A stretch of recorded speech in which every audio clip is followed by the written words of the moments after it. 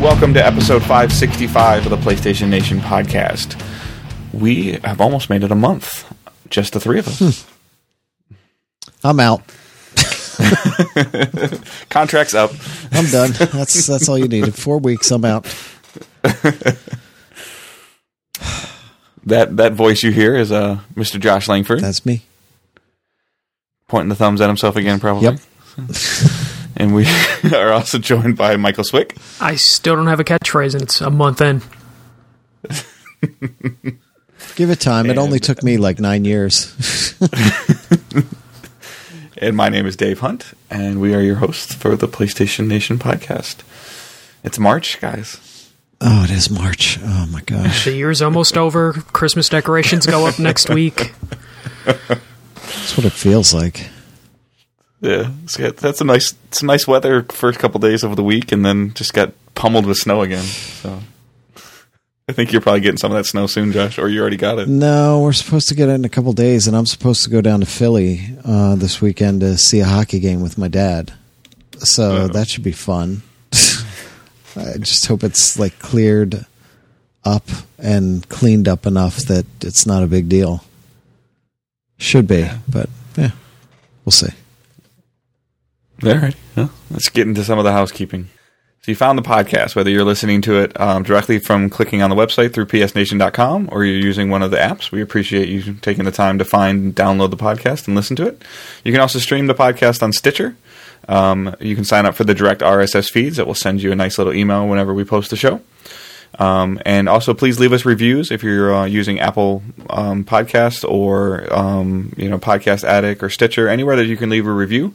Please leave us a review. It moves us up on the list so more people see us. And if you feel like sharing the podcast with anybody, we would appreciate that as well. While you're listening, if we say something that sparks a question in your mind, go ahead and go to the website, psnation.com, find the Contact Us button, click on it. You can send an email to podcast@psnation.com, or you can use the hashtag on social media of AskPSNation. Tons of you have done that, and we really appreciate it. I think we have more questions this week than we had time to fit in the agenda, so we'll have some more for next week. So that's a great thing. Thank you. You can also still use Skype. It's still under Glenn's Skype for right now. It's WDT-Torgo. You can leave us a voicemail there. And there is also our forums, psnation.com/forums, and the Facebook page. So go ahead and please give us a like on Facebook if you haven't already. We're trying to do a little bit more on Facebook now, just with the hashtags and posting things and interaction. Some people only use Twitter, some people only use Facebook, some people use both. Some of you, I don't know, maybe we'll make MJC be the Snapchat guy or something. I don't know. I don't know how to work. Snapchat was like the first time that I felt I was old. Someone tried to explain it to me, and I was just like, oh shit. I'm old, finally. Wow. You can reach us all directly on through Twitter is the easiest way. So the main account is @PSNation. Josh's handle is @PJFJosh. Michael's is @TheFirstMJC. And mine is @TheDestinyDave. You can support us by using our affiliate links. There are multiple stores that, if you shop online at all, like Best Buy, Amazon, any of those stores, click on the affiliate link page, look for one of the stores that you might use, bookmark that page for us. Doesn't change anything that you see on the website. If you make a purchase through one of those affiliated websites, we get a small kickback from that website for sending you there. So anything that you do on there, we'd appreciate it. And we also have our PlayStation Nation merchandise on Zazzle.com/PSNation. Our video services, twitch.tv/PSNation, where we are an affiliated Twitch channel. So if you have Amazon Prime and you link Amazon Prime to your Twitch, you'll have what is called Twitch Prime. Twitch Prime members get a free sub once a month that you can use on anybody you choose that streams on Twitch. If you feel the need to use that on us, we would appreciate it. And like I said, it is free. It is something that you have to auto-renew. So we had a pretty decent month of February, and then now at the beginning of March, I've seen the number go down a little bit. So please take a couple minutes, look and see if your sub auto-renewed. And if it didn't, just go ahead and renew it if you would be so kind. We'd appreciate it. You can also look for us on youtube.com/PSNation. And there are like 4 or 5 Far Cry 5 videos that got posted this week, and some there's a video from Glenn playing Gravel, the new racing game that just came out last week. So there's some nice stuff on YouTube there for you guys to take a look at. We'd appreciate it. It looks like we got a pretty beefy new release list going on this week, Josh, huh? Yeah, it's not too bad. So, for the PS4, we have the Devil May Cry HD collection for $29.99. This is rated M. It's from Capcom. This was already done on the PS3. So it's the HDer. Yeah, collection. Exactly. It's HDer. It's Devil May Cry 1, 2, and 3, basically. All HDified. So now it's on the PS4. Awesome. If you're a Devil May Cry fan, hooray. Then we have a game called Armello, PlayStation 4 Special Edition for $29.99. This is E10+. It's published by Sedesco, and the developer, this is their first game. It's a developer called League of Geeks. And this started out as an iPad game a couple of years ago, and it's built to recreate a role-playing tabletop strategy game with kind of a fantasy slant to it. So if that's your type of thing, you might want to check this one out. Then we have a game called Beast Quest for $39.99. This is E10+ as well. This is from Maximum Games. It is a fantasy-based action-adventure game. And I believe this is based on... There's a book series, Beast Quest, and I believe it's based on that. It's dragons, magic, treasure, stuff like that. Fantasy, again. Then, this one's really interesting. The 25th Ward, the Silver Case Standard Edition for $29.99. This is rated M. It's published by NIS America. It's from Grasshopper Manufacture. You'll know that's Suda51, who made some really wacky, weird games. This is a visual novel style game.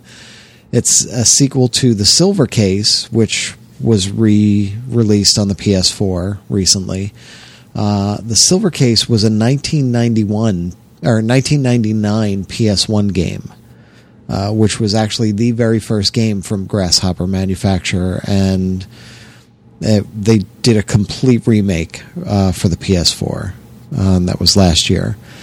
And this one, the 25th Ward, was originally supposed to be released for the PS2, but it instead ended up on mobile platforms and has been banging around there for years, and they decided, I guess, Silver Case did well enough on the PS4 last year that they decided to remake this one for the PS4 as well.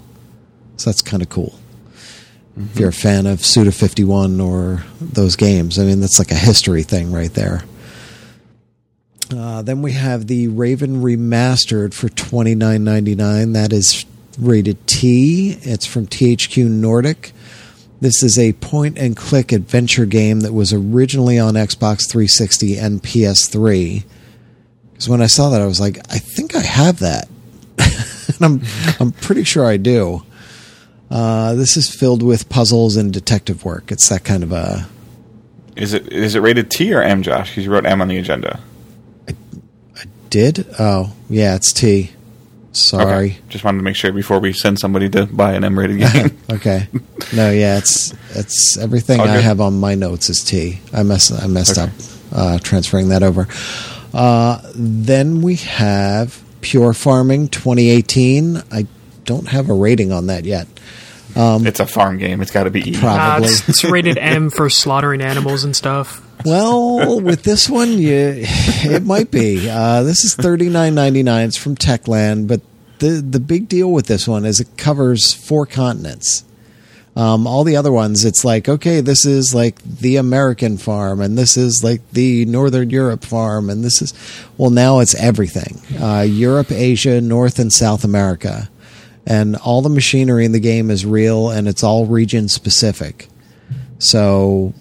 obviously based on where your farm is, you're going to have very different types of machinery to work the land. There's 3 game modes, and each is designed with a different play style in mind. So it sounds like they really went crazy all out on this one. We might have this for review as well. Yeah, I think Chaz is actually getting it. So. Yep. And... then we have Burnout Paradise Remastered for $39.99. It's E10+. That comes March 16th, so later in the week, from Electronic Arts. We know what Burnout Paradise is. It's freaking awesome. Go buy it. And then we have a Vita game. No, we don't. Do we? A physical Vita game is coming next week. It's Hakuoki. Wait, they make cartridges for Vita? They do. Hakuoki Edo Blossoms for $39.99.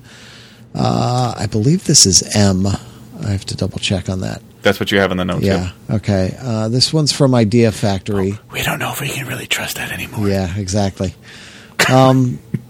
This is it's like a dating sim almost. Not really, but that's what these Hakuoki games are. It's set in feudal Japan. You play as a girl who's caught up in the sweeping social changes happening across the country. And you get to pick from 12 different guys and play out a dramatic romance with branching storylines and up to 30 different endings. So there's a ton of replayability in this thing. So go back and date all the different guys and see, and do your thing and see all the different endings you can get. So, and that's it for new releases. Awesome. So just before we get into news, just as a quick PSA for everyone, the monthly episode of SideQuest, episode 20, is up. And it looks like it's pretty heavily themed around the world of Monster Hunter. So Wyatt and Andy go down their anime of the month and a couple other things that are in there, and then go ahead and send them some feedback. If you guys haven't noticed, obviously that episode shows up in your podcast feed. And I think we both actually posted on the same day just because of what was going on last week. So you guys got a double post last week, so hopefully you guys have some stuff to listen to. So, All right, jumping into news. Michael, you want to take the first one? Sure. This is going to be something that should excite Dave and Josh. Yes. Me not so much, but Detroit Become Human finally has a release date, and it's May 25th. Which means it's going to be out before E3, so that means Josh should be able to play it. Barely. Yeah. He might be able to see one ending. Well, that's the thing. If I'm the one reviewing it, then yes, it will get played before E3. If I'm not the one reviewing it, who knows when not going to play it until like September. Yeah. So I put in the news story, which is on the site. This game was announced in 2015, so this is like 3 years of the hype machine finally coming to a conclusion. Because the game's been worked on, like, when was the Kara tech demo? That was like, what, 20 years? At the PS4 reveal? No, that was before that. It was a PS3 tech demo. That was like, what, They had that old man wizard or something like that at the PS4 reveal, didn't they? Yeah, but was it Kara? Kara or Kara. Yeah, that tech demo was basically what became Detroit. And that was in like 2013, maybe? That was an old one, yeah. It was, let me see if I can find it. Well, 2012. They've been working on this. Yeah, they've been working on this since Beyond Two Souls, right? Yeah, so this was March 2012 that tech demo went up. Yeah, and that became Detroit pretty much. And it's a really long time to work on a game. And it's finally coming out May 25th. And Josh, that means you won't be able to see it at E3 this year, Josh. Nah, it's all right. I've seen it enough times up to this point. Yeah, I'm very excited because everything I've seen and all the stuff I saw behind closed doors where they were messing around with things, and there's a lot going on in here, and I hope it lives up to kind of what I'm expecting. I get the feeling just based on the way they've been talking that, they've talked about choice and they've talked about branching narratives and things like that and how things can change, and we've heard that before, and it's always like, oh, well, there's like 3 or 4 choices and they don't really seem to make much of a difference and you'll see a different ending or whatever. This sounds different than that. This sounds, and it's partly why they've been working on it so long, it sounds like it is insane the number of different ways you can go with this, and how it really affects the rest of the game and everything. So I just hope it actually live up to that. I would love for you and I to like play the game and to finish it like within 2 weeks or whatever, and then have and it sound like when we're talking to each other, sound like we both played two completely different games. Yeah. That's what I would love. Yeah. But a lot of stories and like you said, a lot of games that have said, "Oh, well, everything matters," and it spreads out in the middle, but then it still bottlenecks back to the end again. Yeah, you know, yeah, you're always going to get like that same one or two different endings, or 5 or 6 different endings, but generally the story is all kind of going in the same way. But this, the way they've been talking about it, this might not be like that. I really hope it isn't. I hope it goes crazy, and then you can really make major impacts to the game and change it dramatically from person to person. Yeah, because they've shown so many different characters and everything like that, and how the storylines are going to go. And I'm like, okay, I still like at the cause of it. Like, I'm still struggling with like, what is the game about, other than my choices matter and the way that I approach things. Like, obviously we know there's as we've learned more, there's robot, kind of like an uprising. Similar to like that, like the movie like iRobot or whatever. Yeah, but I mean, I'd have to go back and look at what I wrote, but last E3, I think it was, the write-up I did for it, because I sat with Guillaume, I can't remember his last name,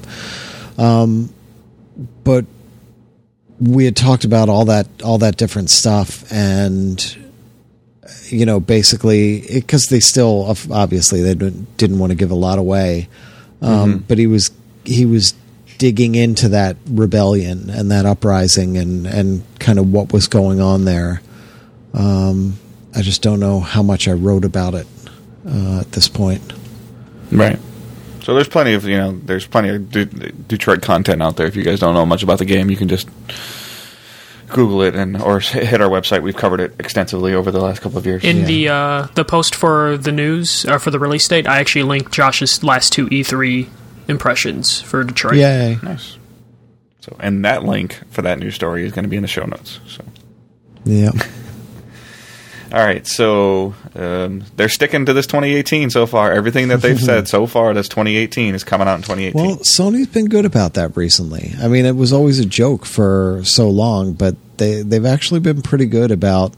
They said they learned. They learned with introducing things way too early. Last Guardian.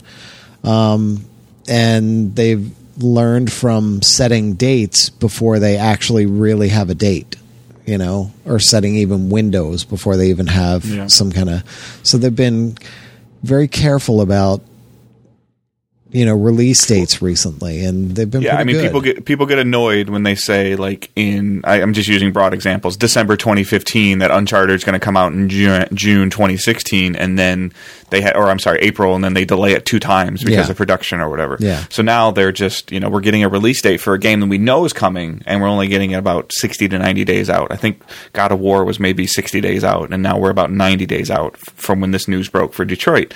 So that does one of 2 things, though. It means that they're confident enough that they can say that date for production and everything else like that. But it also builds very quick hype, because it's like, oh man, we've been talking about this game for a while, and now it comes out, and it comes out like in 2 months. Yeah. So, like, that's all good things. So, I was skimming through my last post about Detroit. Yeah. The motion capture sessions for all 250 actors involved. It took about 1.5 years in total.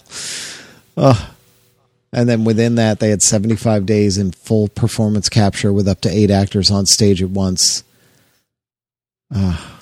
Yeah. There's a lot of work that went into this. That's cool. So, again, that's Detroit, May 25th. Detroit Become Human, coming out May 25th. So, on the heels of my Far Cry 5 coverage, something that came out today, or like on March 5th, the day you're listening, or whenever you're listening to the podcast. So, Ubisoft announces a Far Cry 5 short film called Inside Eden's Gate. This is a 30-minute film, so like a show pretty much, that's on Amazon Video Services, and it sets up if you're really into, like, Far Cry has done a really great job over the last couple of iterations of their game of, like, fleshing out their villain. It's almost like the villain is the main character of the game, and who you're fighting with, whether it was Far Cry 3, Far Cry 4, or any of those stuff. And this is kind of like the gist of it is there's vloggers that are going to Hope County, which is where Far Cry 5 takes place, and they are going there based on an email that they got sent that there was issues with, with a cult uprising and stuff like that. And so it kind of builds some lore into the game, and also it gets you introduced to the main villain, which is Joseph Sneed, who is the father of and the leader of the Eden's Gates cult. So it's nothing, it's decent if you want to know more about the game and kind of what they're trying to accomplish and things like that with the cult in Montana and things like that. It's great, but it's nothing that's it's not like gonna blow your socks off when you watch this. Like, that was the greatest thing I ever watched or anything. I watched it today, so that's there. The news post is on the site, and the film is available on Amazon right now. So, MJC, I know you put this one in there. I don't think we have something on the site about this, but did you want to go over this? Yeah, so in case anyone outside of the U.S. isn't aware, there's currently some intrigue from the government about how loot boxes work. A kerfuffle of sorts. Yeah. There's a senator from New Hampshire, Maggie Hassan, who has said she's going to look into investigating loot boxes and how video games are marketed towards children. So the ESRB and the ESA released a statement finally, because they've been really quiet about it, because the whole reason the ESA and ESRB exist is from the early 90s video game trials or Senate hearings with Mortal Kombat and violence in video games. So they are basically the legal team of all the major publishers in the US. So they've been really quiet because they've been trying to figure out a way to satisfy the Senate, Congress, because they do not want government regulation in video games, because that will be very dangerous to their business, and it might not be great for the video game industry overall. Yeah. So they released a statement last week on February 27th, and the statement is as follows. You may have noticed that we've been a little quiet on the topic of in-game purchases and loot boxes, but we've been listening. In fact, we've absorbed every tweet, email, Facebook post, and seen telegrams sent our way. I don't like the way they did this statement. And we've been working to develop a sensible approach to let gamers and parents know when a game offers the options to purchase additional content. Starting soon, ESRB will begin assigning a brand new label to physical games in-game purchases. This label, or as we call it, interactive element, will appear on boxes and wherever those games can be downloaded. Will appear on boxes and downloadable for all games that offer the ability to purchase digital goods or premiums with real game currency, including features... So every new game that exists. Yes. Sorry. This includes features like bonus levels, skins, surprise items, such as item packs, loot boxes, and mystery rewards, music, virtual coins, and other forms of in-game currency, subscription, season passes, upgrades, and more. I'm going to stop the statement there just because, your guys' thoughts, this is just going to be on every video game, right? But all it's going to say is in-game purchases. Yeah. That's it. I thought that most of the games already said something like that. But they do on like Google Play and Apple stores, and I believe like digital stores say that, but there's never been something on the box. Yeah, this is the absolute minimum they could have and should have done for this. Because just saying in-game purchases doesn't mean dick. I'm sorry. But it doesn't, does it mean loot boxes? Does it mean you can buy skins? Does it mean you can buy a season pass? Does it mean you can buy... There's going to be a new story mission in 6 months. Yeah. In-game purchases tells you nothing. And in-game purchases can cover probably 70% of the games that are released today, you know? And that means, this is the weird thing, is that means if you are releasing a game and you don't have DLC plans when you make the box and you're just like, you know what, we're going to add something. Well, let's look at Horizon maybe as an example. Do we think that Frozen Wildlands was always part of the plan? It probably was, but it wasn't anything that they were even going to announce they didn't announce for a while. What happens with them with that game? Well, they would have to go back and go through the ratings process again. That's more money for the ESRB because you have to pay every time you put it through that. And then you'd have to put out new boxes with downloadable content on there. Yeah. Yeah. So, like, the first thing that comes to mind when Michael was reading this was, like, in my mind, like, okay, loot boxes, a.k.a., like, the first thing that always jumps in my head is lottery tickets. Yeah.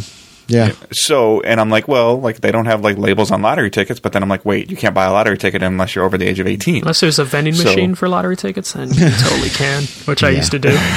Yeah. I didn't know that those existed. I don't really mess with the lottery they do anyways, around but here. Yeah. So, but I mean, in my mind, like, if they're really wanting to, like, I'm afraid that if the ESRB, like, I'm okay with them doing, like, the minimum with this because I don't want them, like, I don't want, and my son is a bad example because he's over the age of 18 now, but 2 years ago, if this system existed, I want him to be able to go and buy NBA 2K and not have it have an 18 plus rating on it because it has virtual currency in it.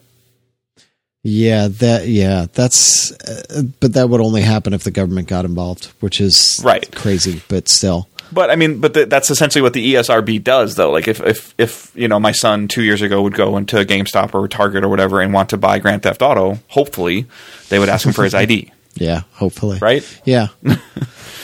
So, and you know, like, but I don't like, because doesn't Minecraft have in-game purchasing? Yeah. You can buy skins and all sorts of things for it. So this will have that label on it. Right. Yeah. You know, Minecraft is definitely not a game that you would want, you know, because then it's going to send the wrong image. Like, if grandma's buying somebody something, or if a parent's buying somebody something and they ask him for the ID, oh, why do you need my ID? Oh, because this game requires you to be the age of 18 to purchase it. I'm not buying this for my 12-year-old. You know, they're not going to pay attention to, oh, it's only because of that, because it's got, you know, loot boxes in it, you know? Yeah, because they didn't even say, like, anything about age restrictions, but it could lead to that, you know, if the regulation does happen. But, like, every game is going to have this label, because you're going to have, if you're a developer and you're even thinking about adding extra content to your game, you're going to have to ask the ESRB, can you please put that label on our game? Because who knows what would happen if you get the box printed up and everything like that, and then 6 months later, like, I'm going to add DLC. Do you then have to, like, get the old copies? Do you have to send stores a sticker pack and put them on the box? Just like, you might. But see, that's MJC saying that because him and I have both worked in retail, and we've both gotten that little labels in that says, please add this over this part of the box. Can you please replace the UPC with another UPC? Thank you. But like I was saying before, the ESRB doesn't give a shit if somebody does that, because that's more money for them. Mm-hmm. They're going to have to go back and put it through the rating system again, unless it's okay. It's just DLC, and we're just putting in game content. You know, we don't need to re-rate the game because of that, because they never have. But you know, who knows? Yeah, it's definitely a weird washy slope. So wishy-washy slope. Thank you, Star Wars Battlefront 2. Because this honestly is where it all started. Like, Star Wars. Box art's going to get crazy, though, because, like, now you have games that, like, because, like, you know, I've been looking at VR stuff, and it's like, oh, it requires this, and you flip over a PlayStation VR game, and it's like the front of it already says, like, VR game, and it's nice. It's like right below the PS4 logo at the top, and it'll tell you in the lower right hand corner, you need these, like the VR headset, Move controllers, and the DualShock or whatever, and then it'll have the ESRB rating on it. But then you flip it over, and it shows, like, all these images, and I'm like, you're going to get less and less art on the book, on a cover of a game, and more images and logos. Oh, there's already so much on the back of a game now that there never was. But you know, it's fine. The senator that they basically did this all for apparently has already gone out and being like, yeah, that's a good first step, but this doesn't talk about loot boxes enough. This is just somebody making her name on this. Yeah, pretty much. I mean, and it might be enough because... So I don't want to get political, guys, but I'm going to get political. Trump this week is meeting with leading video game industry people to talk about violence in video games. No one from the ESA has been contacted, and top video game people in the industry are like, where's my invite? Yeah. So this is going to be a thing. No, I don't think he invited anybody. He just said that. No, exactly. He normally does. He just spouted something off, and everybody was like, wait, what? But that's my concern, though, is like the video games are now back into government's eyes with loot boxes, and then him trying to do distractions. So it's just like, But they will. But the thing is, now the ESA and the video game industry is a lot more organized and has a lot more money than they ever did. So I don't think that the government will be able to do any of that and make any of it stick. I think they'll get their lobbyists in there, and they will push so hard. Earlier today that the video game lobbyist group says it will meet in the White House on Thursday. Yeah, and with Trump, sorry, Trump supporters, but I mean this is a well-known fact. With Trump, the last person to talk to him is pretty much the one that he goes with. So if they're the last people to talk to him on this issue before he makes a decision, then we're fine.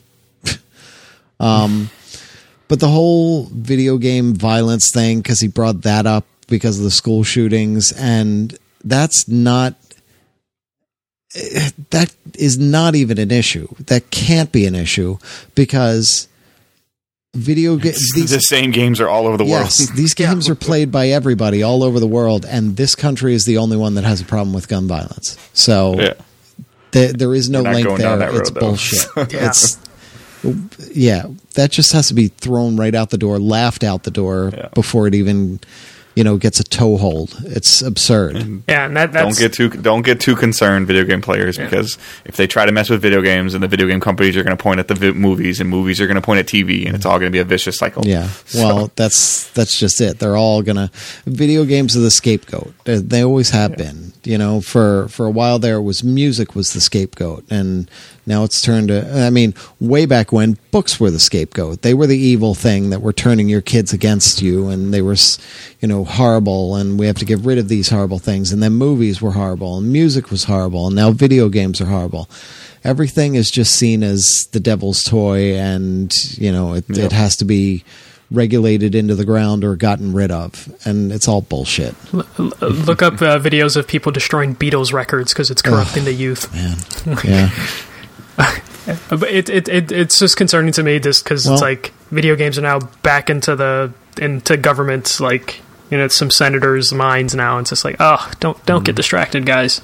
There are still book burnings, and when long time ago, my first job, I was in a college bookstore, and I ended up managing a college bookstore for a while, and every year we had Banned Books Month and Banned Books Week, which is a national thing, and we would pull these cards up and have them up on the shelves and have the books up and list where these books were banned in the past year in this country, and it still happens all over the place. That books are banned at schools and libraries and things like that all over the place in this country. So, there's pockets of this going on everywhere, and it's always going to be point the finger and it's all your fault. Video games, it's all your fault. Music, it's all your fault. Movies and books and whatever. The one thing that's always interesting to me, and we'll move on after this one, is like if you guys ever pay attention to our forums, Jehonias, he lives in Korea, and he actually has to import a lot of games that he wants to play because they're not allowed to be sold in Korea. Yeah, because of certain things that happen in it, and he's actually concerned about. I could be wrong, but he's actually concerned about Sucker Punch's new game, Ghost of that word, Tsushima or whatever, Tsushima. Yeah, because of where it takes place and stuff like that in the culture. He's very interested in that game, but I think he's also worried that game might actually be banned in his country. Yeah, it might be. There's certain things that he has to import, and consoles take a very long time to get there, because they have to be vetted and everything like that. But Australia had that for a long time, that you couldn't sell the equivalent of an M-rated game in Australia. Right. And that was a huge issue. That recently changed, if I remember correctly. I think so, yeah. But that was, for a long time, that was an issue. So it's it's like that all over the world. I mean, whatever the newfangled media is, it's going to be the scapegoat for all society's ills. And I mean, we're getting away from it a little bit. Loot boxes are horrible bullshit, and the industry brought this on themselves. But they're just the flavor of the season right now. But yeah, it's senators and politicians saw something they could jump onto and point the finger and say, look, I'm doing something, and that's really all it is about at this point. Yeah. So again, thank you, Star Wars Battlefront 2. Yeah. All right, Josh, you want to handle this last piece of news for us? Okay. PlayStation Plus, the March 2018 update is out, and I'll run through that real quick, and then we'll talk about the changes that are coming. So for PlayStation 4, you'll be getting Bloodborne and Ratchet and Clank, which are both really good games. For the PlayStation 3, you'll be getting Legend of K Anniversary and Mighty Number 9. Cross-buy for PS4. Which is cross-buy for PS4, yeah. I didn't know that. The Legend of K Anniversary is actually a pretty good platformer. It's a, adventure-type game, open-world platform, all that type stuff. I love this quote. For the most part, it's an enjoyable game. Yeah. It is. It's like saying a girl has a good personality. Well, this was a PS2 game, and it was just such a weird thing that it got updated. I think it came out of nowhere, and then they sent it to you, if I remember right. Yeah, and I enjoyed it, actually. I bought it for the Wii U. So, yeah, I liked it enough. You did Mighty Number 9, and you were not too happy. I didn't hate it, didn't love it. Yeah. It's a solid game. If you're like the quote says, though, if you're expecting a Mega Man clone, like you're not going to get a Mega Man clone, but it's still a precision platformer. So, and if you can get past some of the wonky cutscenes and the terrible story, the core gameplay and the controls of the game are very good. Yep, cool. And then for the Vita, we have a pair of games that are both cross-buy with PS4. One is Claire Extended Cut, which is kind of a horror-ish game, if I remember correctly. And Bombing Busters, which is bomb oodles of nasty critters in a series of 30 wicked mazes. So... Bomberman. Yeah. So, the big kerfuffle here that came up was that they made an announcement, and they needed to do this a year out. Everybody was wondering why they did this, because if you have a PlayStation Plus subscription, well, let me get into what it is, obviously, for people who don't know. Starting next year on March 8th, 2019, the PlayStation Plus monthly games lineup will focus on PS4 titles and no longer include PlayStation 3 and PlayStation Vita titles. This won't affect any games you've already downloaded or will download prior to March 8th, 2019. Now, they made this announcement a year in advance because if people bought PlayStation Plus expecting this, like a year subscription to PlayStation Plus expecting this, and then next month Sony shut it down, there would be hell to pay, and they'd be talking lawsuits, and they'd be wanting their money back, and it would just be insane. So they're giving everybody the time and telling everybody, if you're unhappy with that and you don't want to renew your subscription, turn off auto renew now, and it will not renew come March or before that, whenever your subscription runs out, and then you're done. You're probably going to see this on every update for the next 11 months. Yeah, but you also won't have access to any of the games that you already downloaded, because you don't have PlayStation Plus anymore. So they got you. Yeah, they got you.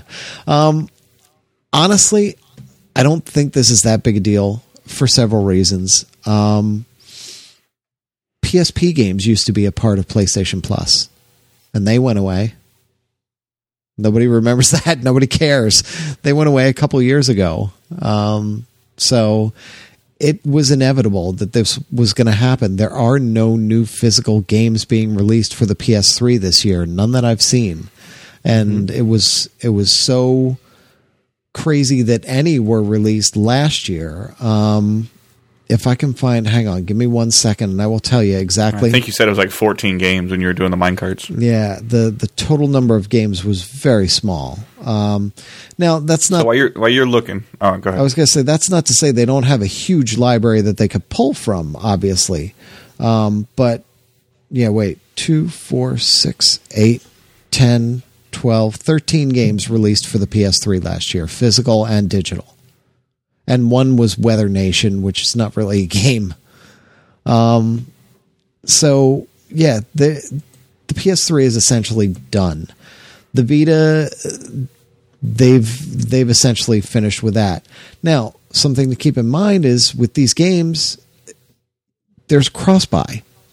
Like one of the PS3 games, both of the Vita games were cross-buy with PS4. There's every possibility that they're going to be giving us PS4 games that are cross-buy with Vita. So you're still going to get that Vita copy. You know? It's one of those inevitable things, and I don't think it's that big a deal. Everybody's making such a big deal about it.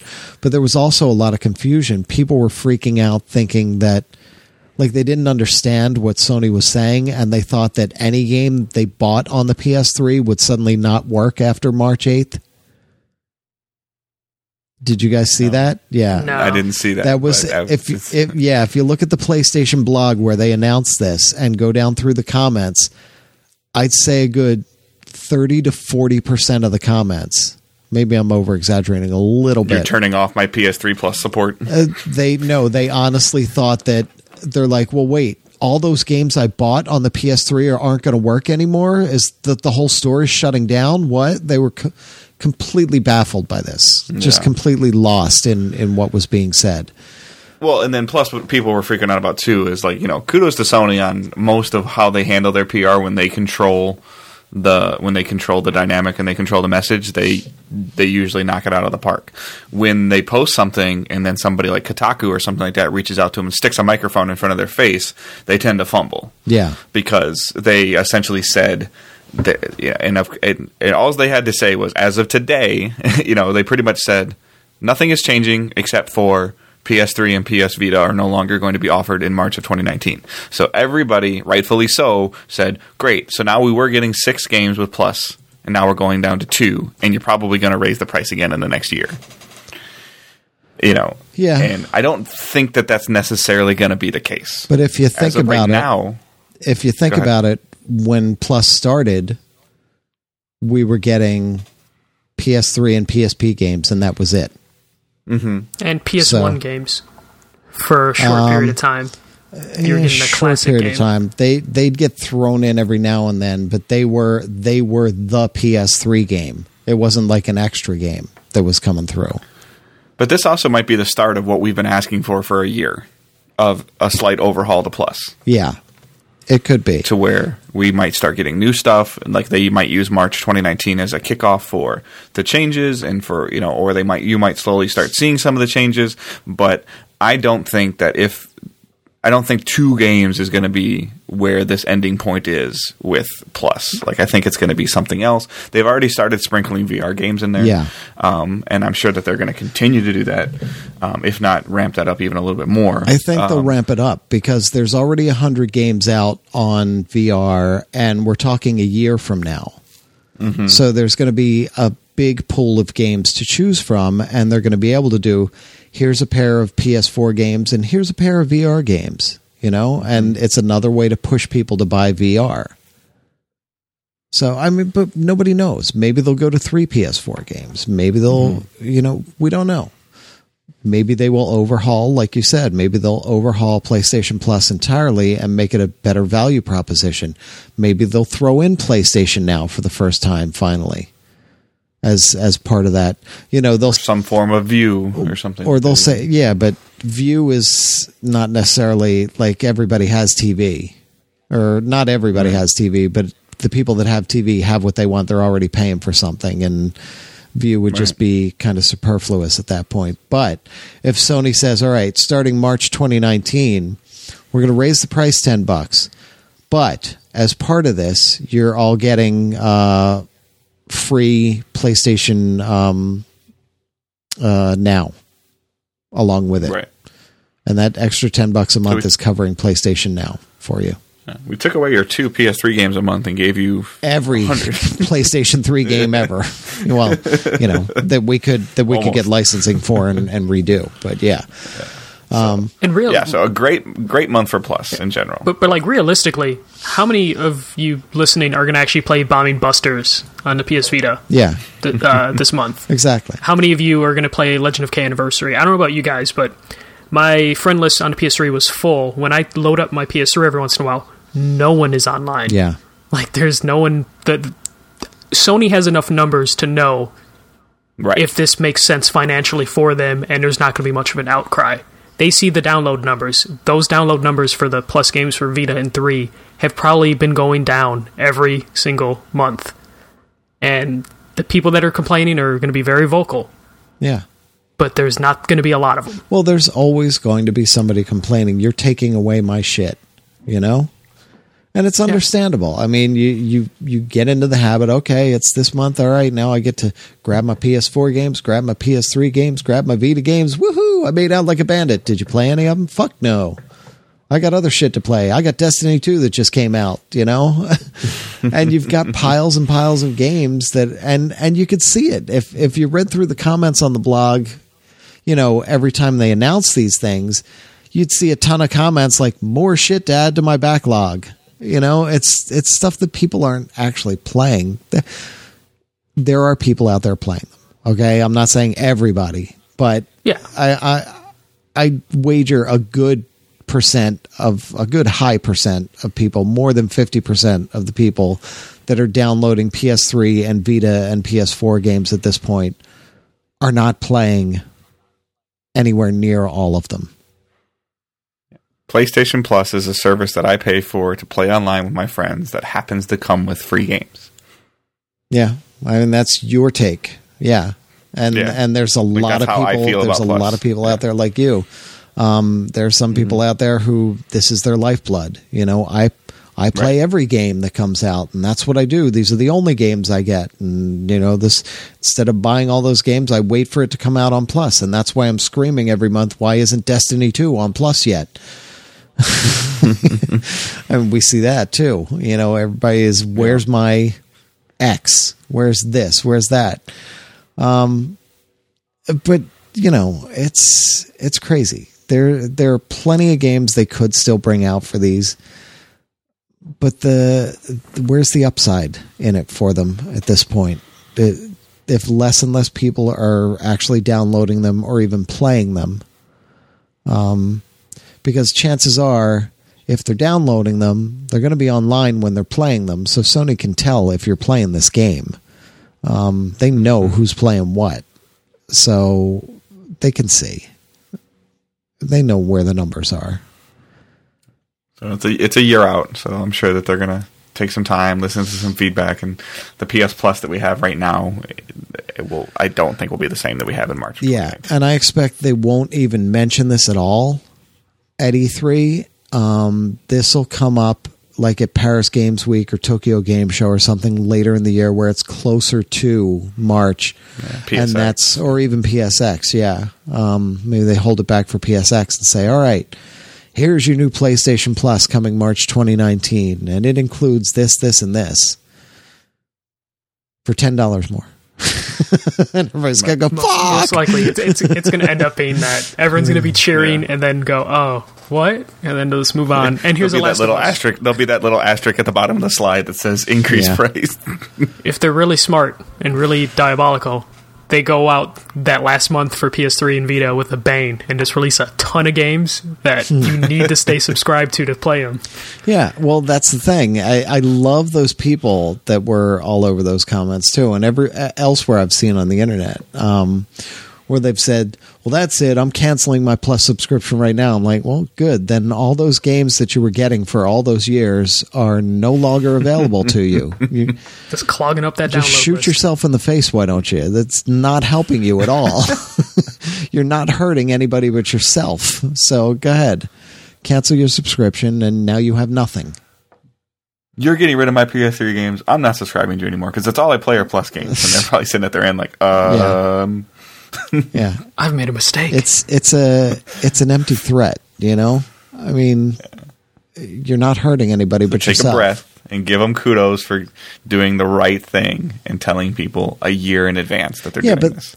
It's the right thing to do. But honestly, think about what they've done for us over the years in terms of PlayStation Plus. Like, one number I just found as I'm tooling around here, in 2014. It was over $1,300 worth of games that were available on PlayStation Plus for free. Quote unquote free. $1,300 worth of games in 1 year. And if you've had this from the beginning, which I have, I don't know if you guys have. Yeah. From 2010, that's 8 years worth of games. And in just 1 year, it was 1,300. So think of how many games you've gotten. 553 at last count. There was so many that at a certain point I would stop adding all of them to my download list. I was just like, no, this is just clogging it up too much. So I'm only going to download the games or add the games I actually think I'm going to play in my download list. And there's still probably like 100 or so games that I have not touched that I wanted to play.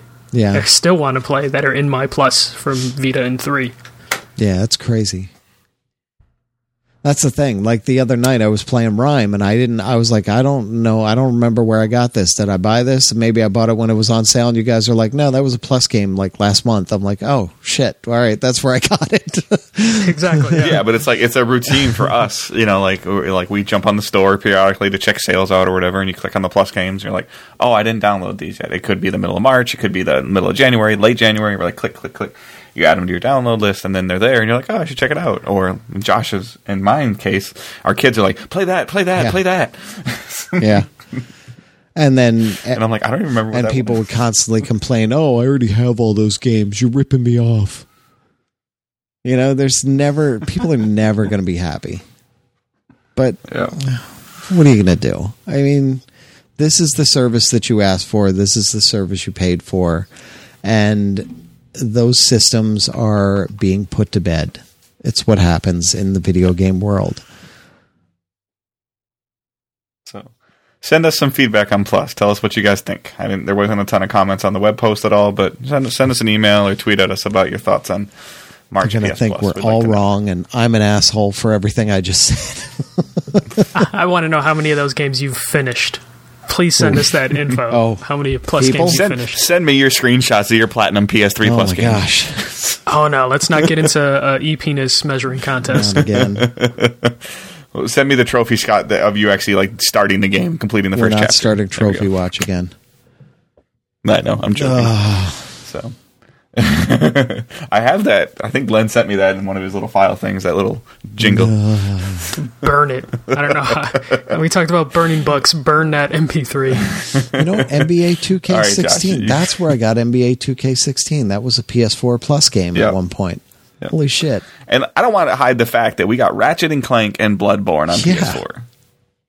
Yeah, the fantastic games. Games. For those of you that, you know, like maybe they're going to go more in the trend of if we're going to get two, if we are going to get two PS4 games with Plus a month only, and as long as they're Sony-owned games, I'm all for it. Yeah. But that's neither here nor there. So, all right, Josh, reviews that hit the website since last recording. Oh, website reviews. We got Bridge Constructor Portal, which Andy did. That is, I didn't understand what that was. I didn't watch any of the trailers before it came out. You know, I kind of had an idea, but I couldn't understand. Okay, it's Bridge Constructor, but they're adding portals. I don't get it. But literally, you're in the testing center, and GLaDOS is there giving you crap the whole time, and you're constructing these things to get them from one portal to the other. Carefully. So there's a lot of physics involved, and it gets really crazy with momentum and stuff. Because you'll make ramps for them. And that's why we had the rocket scientist review. Exactly. So. That one's rated E. He didn't review Kerbal. I reviewed Kerbal. And struggled with Kerbal. Shit. And then the next three I put up. Yay. Somebody got the writing. So I put up the written review for Moss, which is something Dave finally played, and the written review for Past Cure, and that's a rough game, and the written review for Monster Energy Supercross, the official video game XYZ PDQ. Because that has a ridiculously long name. I got to look at this banner. Did you get it all to fit on there? Did you see that? That's the fun part. You look at the banner and you see the full name on the banner. It's insane. Oh, yeah. Nice show. Because that's the logo. And in all their correspondence, and even on their website, they only call it Monster Energy Supercross, the official video game. But if you see it, on the screen, it's an insane title that it has. It's just unreal. So, yep, those are the only ones that went up so far. It sounds like Chaz is gearing up to have another to dump on 12 to be done in the next couple days. So we'll see. Getting those up over the next week or so, or when he gets them done. And I have a couple more that I need to write and want to write. So we'll see that. Definitely the beginning of the year, of the physical year for video games is starting to ramp up for all of us. Yep. So there's a lot of stuff on the horizon that we're looking forward to, and there's a lot of stuff that's still lingering. Yeah. So. All right. So we don't have any reviews that any of us are doing this week, so I'm going to go into my Far Cry 5 impressions. But first, we have an interview with Dan Hay, the creative director for Far Cry 5. Please keep in mind that this interview, for those of you that heard me a little bit talk about it last week, that I went out to San Francisco, and I went to a ranch, Rhinestone Ranch, in Livermore, California. And everything that we did was pretty much outside. Like, we were in a barn, which is outside, whether you want it to be or not, it's still outside. So, and the interview was done in said barn with the creative director. So the audio quality is subpar.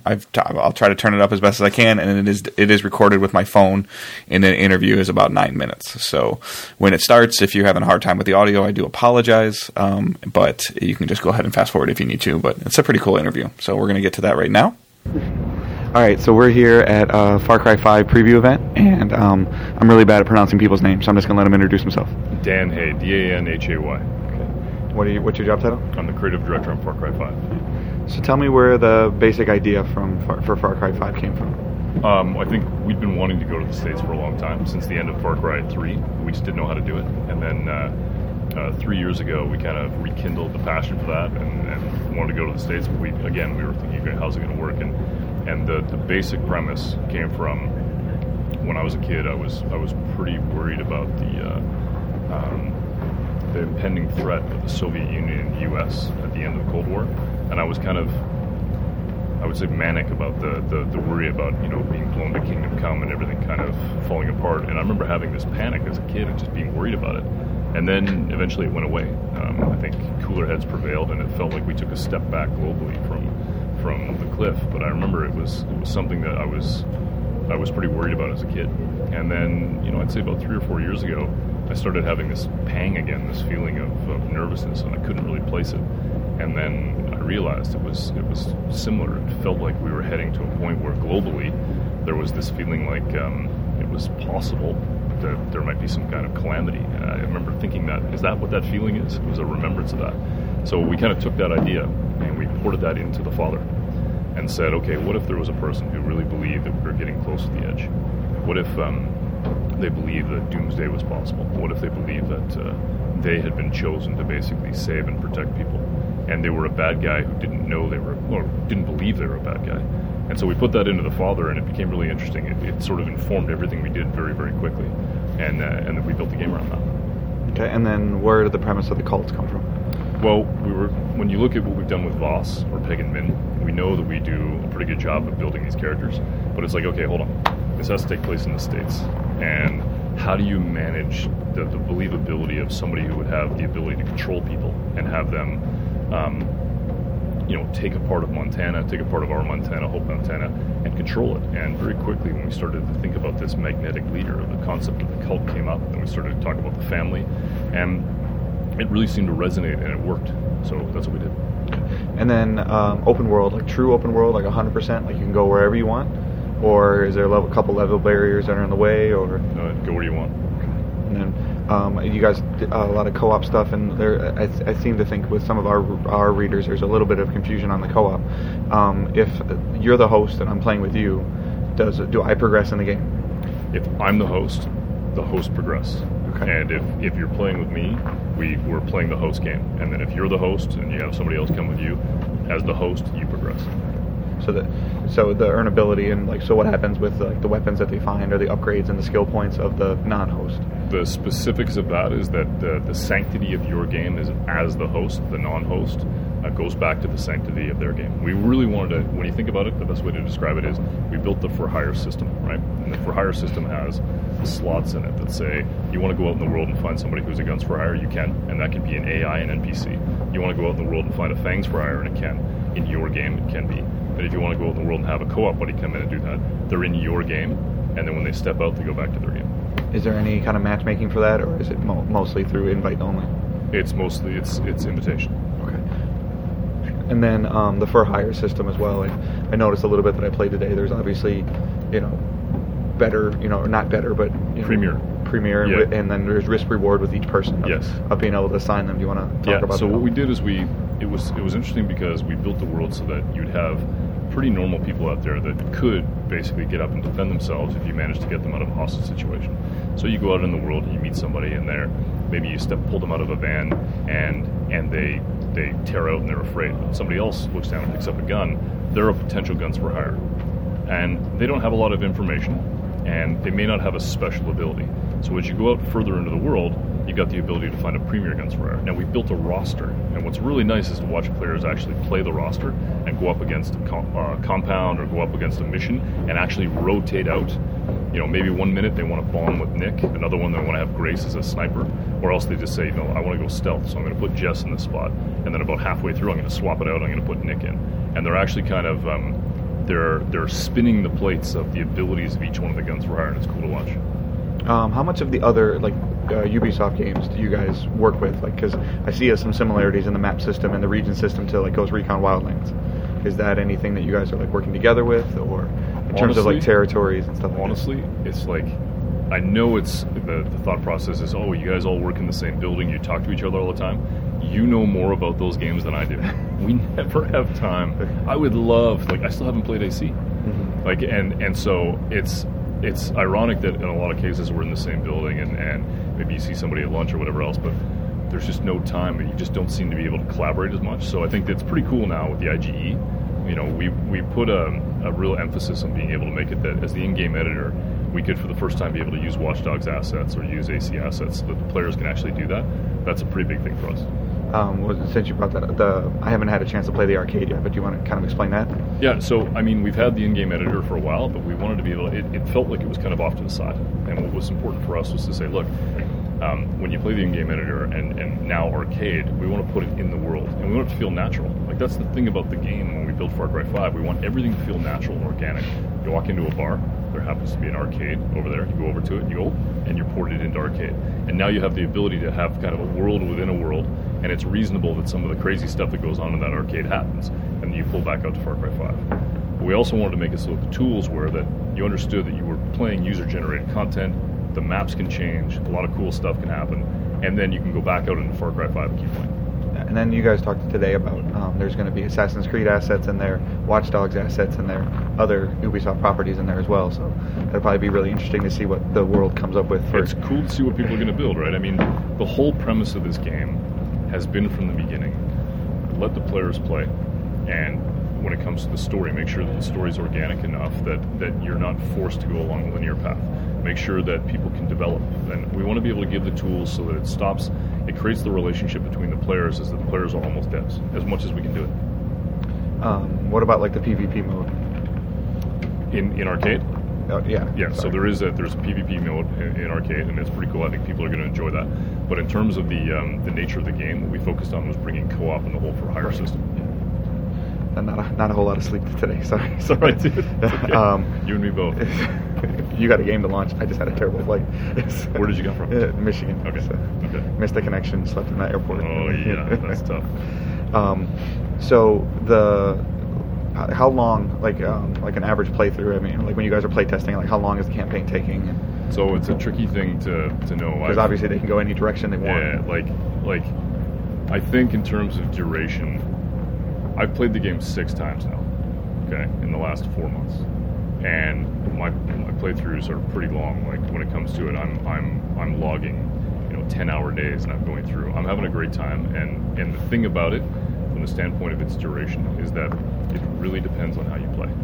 Like, I think the average player, if they go through and they just blister through the story, are going to be able to get 25 hours out of the game and really enjoy that. But for me, I look at the game and I'm playing the time that it takes me to play the things that I'm doing.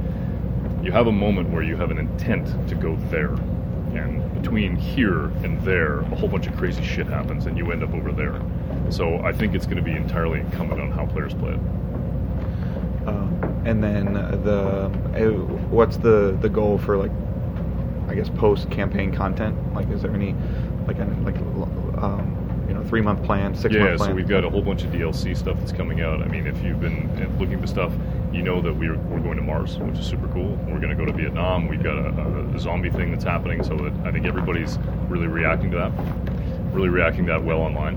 And I think that it's just an opportunity for us to be able to explore new So thank you very much, Dan, for taking the time to speak to me briefly about Far Cry 5. Now, I did get to extensive amount of time with the game. And like I said earlier, with the movie and everything like that, the short film, they're doing all this building for the villain. And at the beginning, there's a whole write-up on the website about this that I did for my impressions of the story. And it's a Far Cry game, so it's still the first-person shooter. It still has similar mechanics to the other Far Cry games. I have not had extensive experience with any of the Far Cry games, but this story really intrigues me in terms of religious beliefs, cults, taking place in the States. There's not a lot of video games that take place in the States. And just the area of what you're trying to accomplish. So, you start the game out as you are a rookie cop.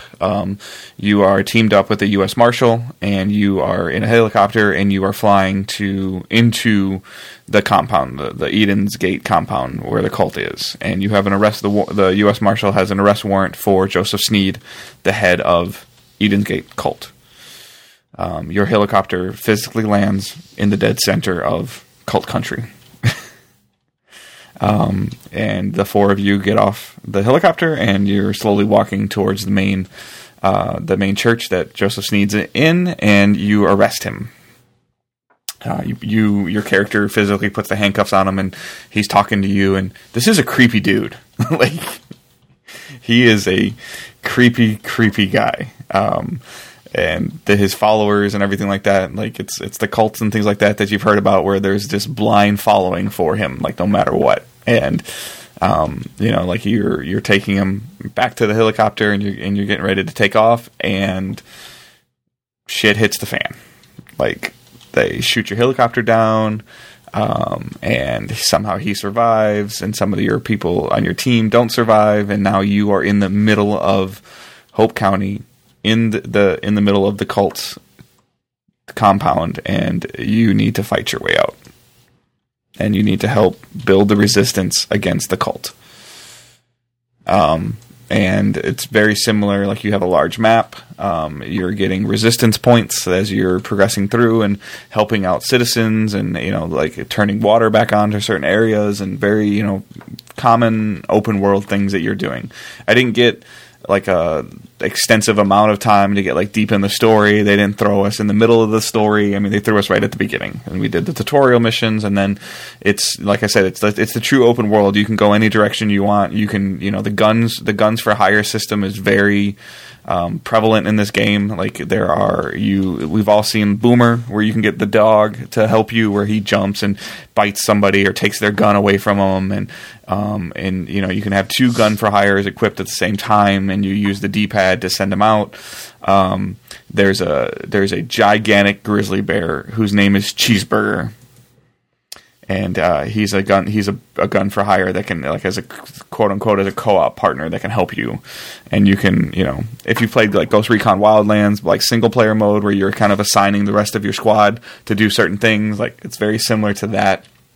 So you're telling me I can have a bear and a dog as partners? Absolutely. Okay.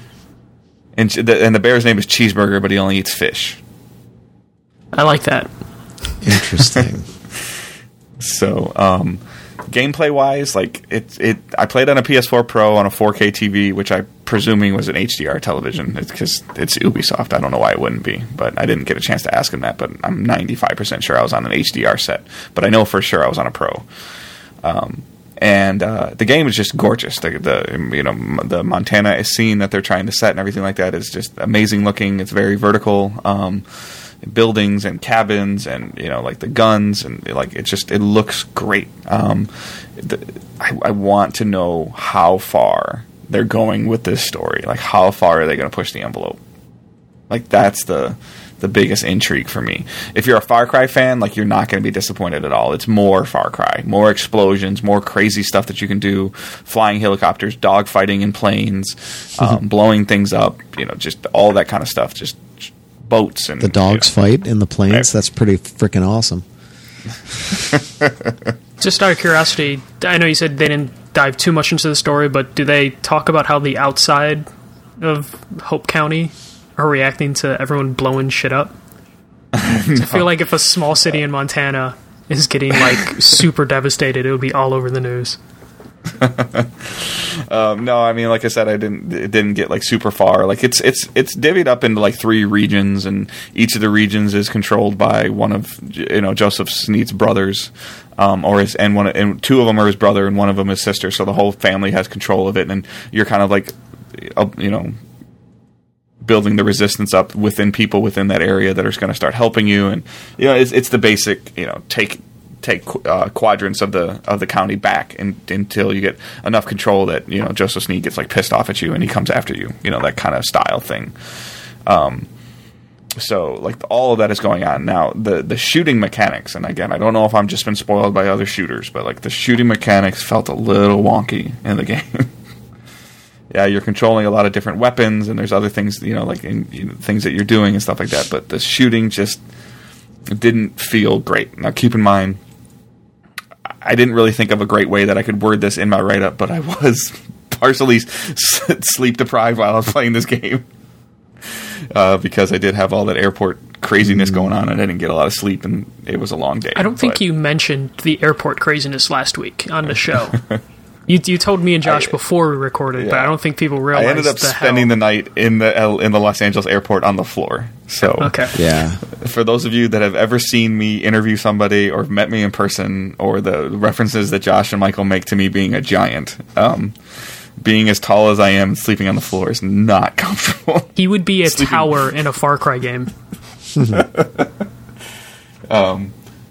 So, but there's all the upgrade systems are in the game as well. Like you get, as you build your resistance meter up in each quadrant of the county, you get skill points, and you use the skill points to give yourself the wingsuit, to give yourself like longer ability to hold your breath underwater. So you're like upgrading your skills and making yourself more of a badass while you're playing the game. For any other, again, for Far Cry fans, there and MJC made the reference to it, so it reminded me there is no tower climbing in the game. Oh, really? So that's like a very major thing of Far Cry. Yeah, or any Ubisoft game. So, yeah.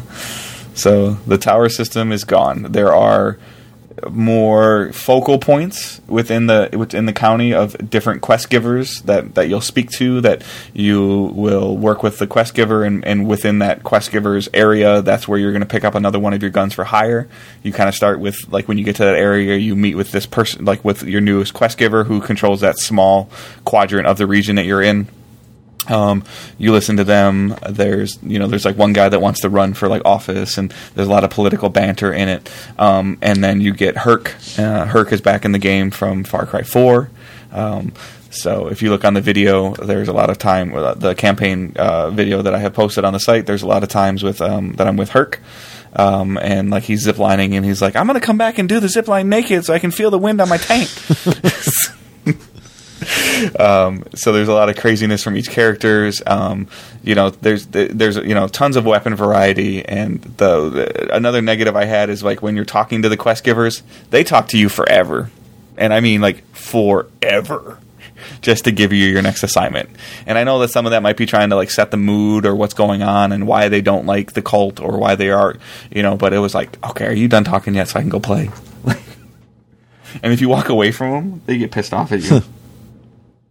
Like they're like, oh, can I finish now that you're back? Wow. So, The co-op. I was in a discussion with somebody on the forums about co-op over the weekend. The co-op system is the same as it was in Far Cry 4.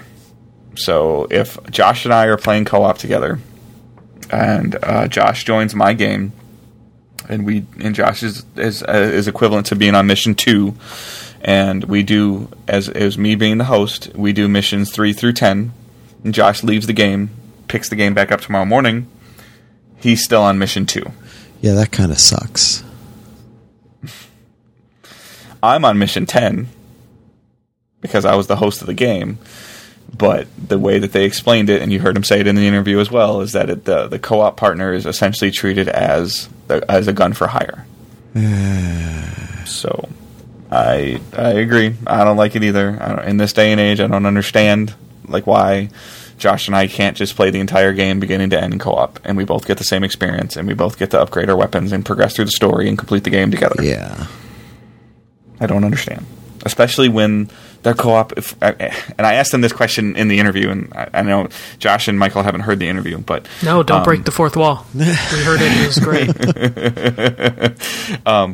I point blank asked them, because there's this common conception out there of, do they talk to the other game developers? They're, is the Far Cry people talking to Watch Dogs? Or are they talking to Ghost Recon and stuff like that? Because, their menu systems are similar, their map systems are similar, and he says in the interview that they might pass each other at lunch, and they're more talking about their kids or what's going on in their life. They're not talking about what kind of UI they're using in their games. But there's so many systems that are very similar that you see. And for me to, for Ghost Recon Wildlands to come out, for it to have the possibility of having 4 players, you could have 4 of your buddies, three other buddies, so me and MJC and Josh and somebody else could be playing Ghost Recon Wildlands together, start to finish, and we could finish the game and be completed.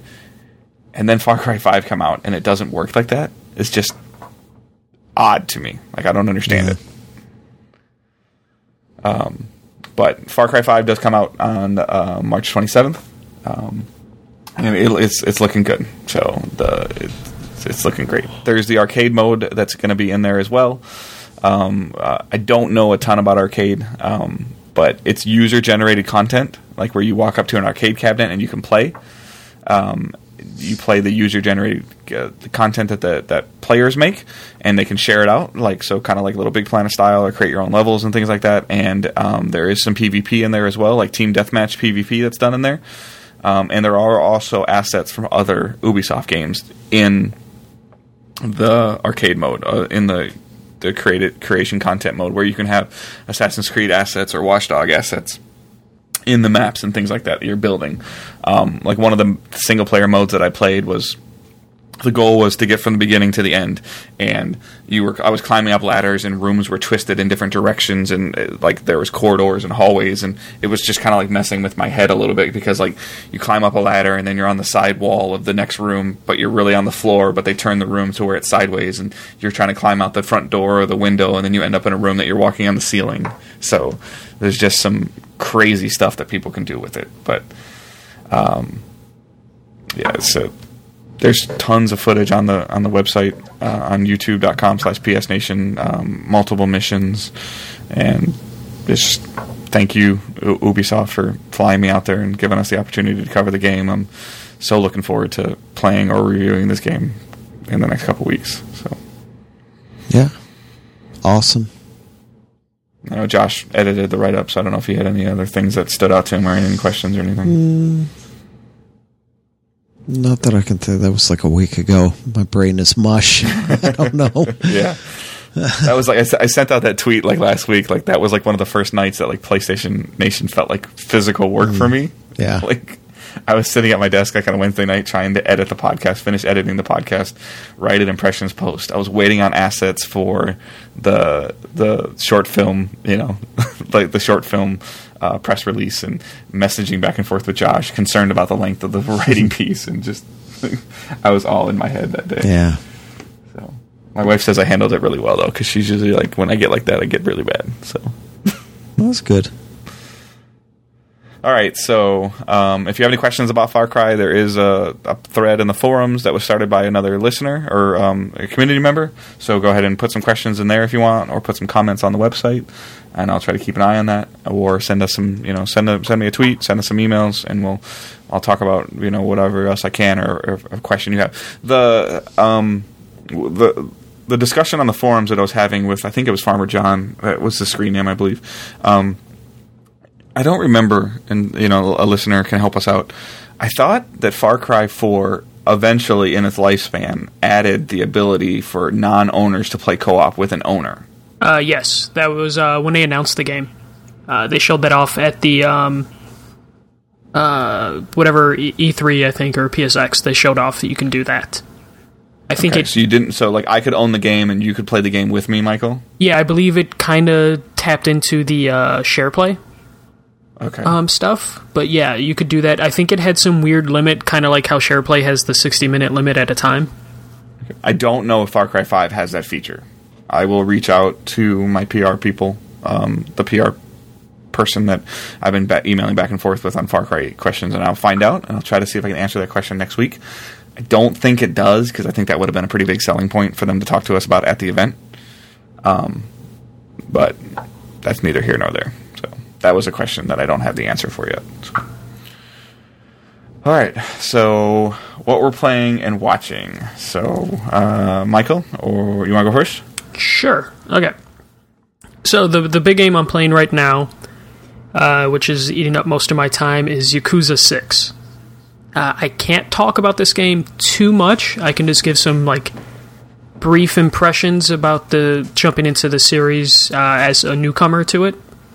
I mentioned previously before, I've probably downloaded every demo of Yakuza that's come out, enjoyed it, but just never got around to it, and I own Kiwami, and I think I own Zero as well. Just haven't had time to play it, but I had the opportunity to review Yakuza 6, and I jumped on it.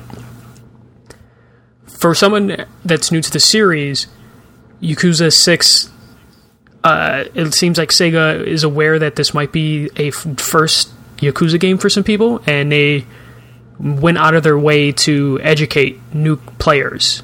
There's a website that has the full timeline. In-game, there's a memory section that you can tap into and learn about the previous games.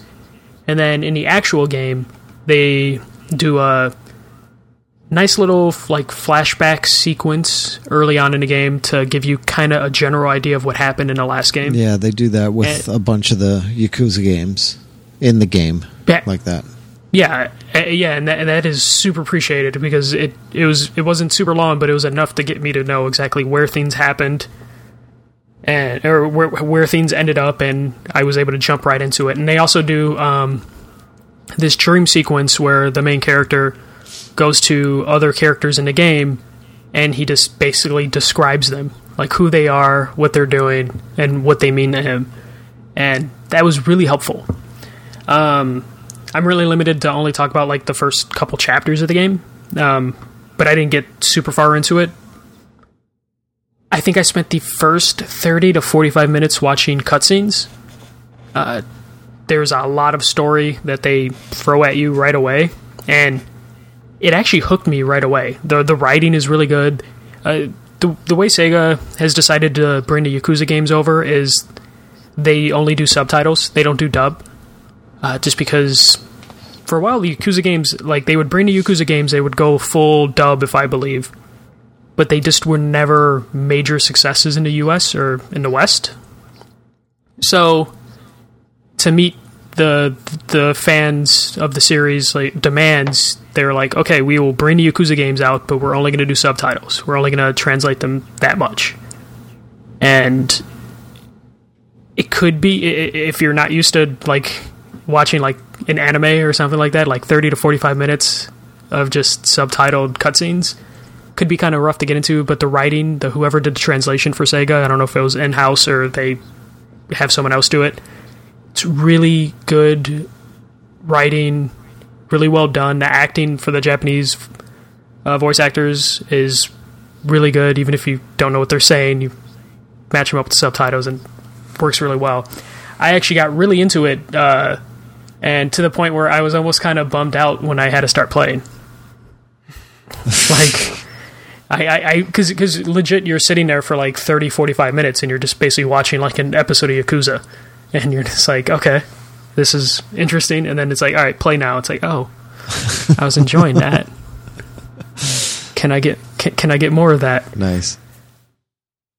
So the combat for Yakuza, it's a brawler or some light RPG elements, and you have like basically like I forget what city in Japan the game takes place in, but you have a open world ish. It's really small open world where you just go on your missions. The main story is I believe his name is Kazuma, which again some Yakuza fans is pissed that I'm playing this game for review early because the main character he ends up in jail from the last game. Sorry, spoilers for Yakuza 5.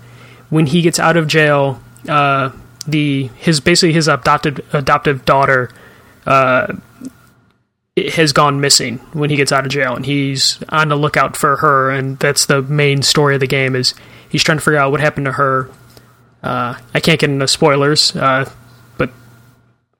within a couple hours, that story changes pretty quick. I ended up spending most of my time, as soon as they like let me free in the world, playing in all the mini games that Yakuza is known for. The arcade, the first arcade that I went to had Puyo Puyo and Virtual Fighter machines, and they're both multiplayer games that you can play with someone locally, which is cool. Like Yakuza is a single player game, but you can play Puyo Puyo and Virtual Fighter with a friend. And they actually busted those two games out into the main menu, so if you just want to play Puyo Puyo or Virtual Fighter, you can. which I don't know, for some reason, the worst thing Sega could have done to me is put a Puyo Puyo game inside Yakuza, because I love Puyo Puyo. Like, Puyo Puyo Tetris is like the best version of Tetris. No, sorry. Behind the Game Boy version of Tetris, Puyo Puyo Tetris is the second best Tetris game. So I spent a lot of time doing that. I'm looking forward to really getting into Yakuza games, or this Yakuza game specifically as my first Yakuza game. I will talk about it a little bit more. The embargo for the full review lifts in like 2 weeks, less than 2 weeks. Actually, maybe a week. I gotta double check, so I will definitely review it on the site. Outside of Yakuza, I know I said I was done with Overwatch. But New season started. They just announced a new character. The new character is already available on PC in the PTR server. So I had to play Overwatch. I finished my placement matches for Season 9. I hit Platinum. I lost 3 games in a row, got kicked out of Platinum. I'm going to make it back to Platinum. Damn it. But the new character is, I don't know how to say her name. I keep wanting to say Bridget, but it's like Brigitte or Brigida. And she is a support tank character and is the daughter of support character Torbjorn and the squire of a tank character named Reinhardt. I don't know if she's going to be my sort of character. I do play support for a couple characters. I don't know if her support, like she basically can just give out armor like Torbjorn does, and she has a smaller shield like Reinhardt. I don't know if that's a mix. Those are like 2 characters I do not like playing, and now there's one character that has both of their abilities. So I don't know how much I'm going to get into that, but it was enough. A new character is kind of what I was talking about was a couple weeks ago when I was just like, I might be done. I need new characters or new maps, and damn it, they heard me and added new characters. So like when they add a new character though, like because you were saying like, oh, it does half of this character and half of that character. Is that common for new characters? No. Or when they add a new character, does it usually have like, hey, that's new and cool? This is the first time that I would say that this is a character that's very similar to other characters. Okay. In terms of just the raw abilities, like what the character can do. Like Sombra was a DPS character, but her abilities are unlike anyone else. She's like, she can hack, she can teleport. Ana was another sniper. Like they'll have like, they'll fit into a class but their actual abilities will be vastly different. Like, the new character isn't quite, like a perfect half and half of Torbjorn Reinhardt, but there's enough. Her backstory makes sense for her to have traits of them, though. So it makes sense, canon game wise. Right. So I ended up doing that for like my Friday because I bought an Elgato HD60 and I needed something to test stream, and I couldn't think of anything better to test stream than something like Overwatch. So I'm hoping to get more into streaming over the next couple weeks and use our Twitch channel. But I need to order. I quickly found out with the Elgato that I would have to play with the TV on mute because the way the PS4 handles the audio, like I didn't want an echo, so I need to wear headphones, but I can't have audio go into my headphones and to the Elgato at the same time. So I need to... Yeah, I gotta send you a link. I gotta send you a link for that splitter cable that I use. Oh no, I already ordered one, but Amazon lost it, so I'm waiting for... Nice. It was supposed to arrive Sunday, and they sent me an email being like, "Hey, it might not arrive till Thursday or Friday. We sent it to the wrong facility." so I had to get on Apple with Amazon chat and tell them like, "What the fuck's going on?" Like, "Yeah, we lost it, so we'll send you a new one, and here's a refund for it." So it's like, okay, thank you. Yeah, nice. So yeah, I got a free cable because someone fucked up. And then, KO, I reviewed that last week. When I finished the game, I was only 2 trophies out from platinuming, and like we talked about it, we're close. Yeah. Yeah, and so I was like, okay, what trophies do I need? And one was just like level up your character all the way, which I wasn't too far from. The other one was unlock all the player cards, or the PAL cards. Oh. Which relied on those codes that are hidden on the TV show. Uh-oh. Luckily, I've played this game late enough that all the episodes are apparently over. So all I had to do was go on Reddit, because someone on Reddit, of course, compiled the full list of codes. So I spent probably like 15 minutes just like punching in codes based off screenshots from the TV show. Did you get the platinum, though? Yes, I did. And nice. I unlocked my platinum. So that was like a fun project. Did that yesterday. I'm just like, yeah, I guess it's better than watching reaction videos. Yeah, see, at least I got a platinum for so, it. Yeah. Yeah, I got a platinum for it, and I wouldn't have gotten a platinum for a reaction video.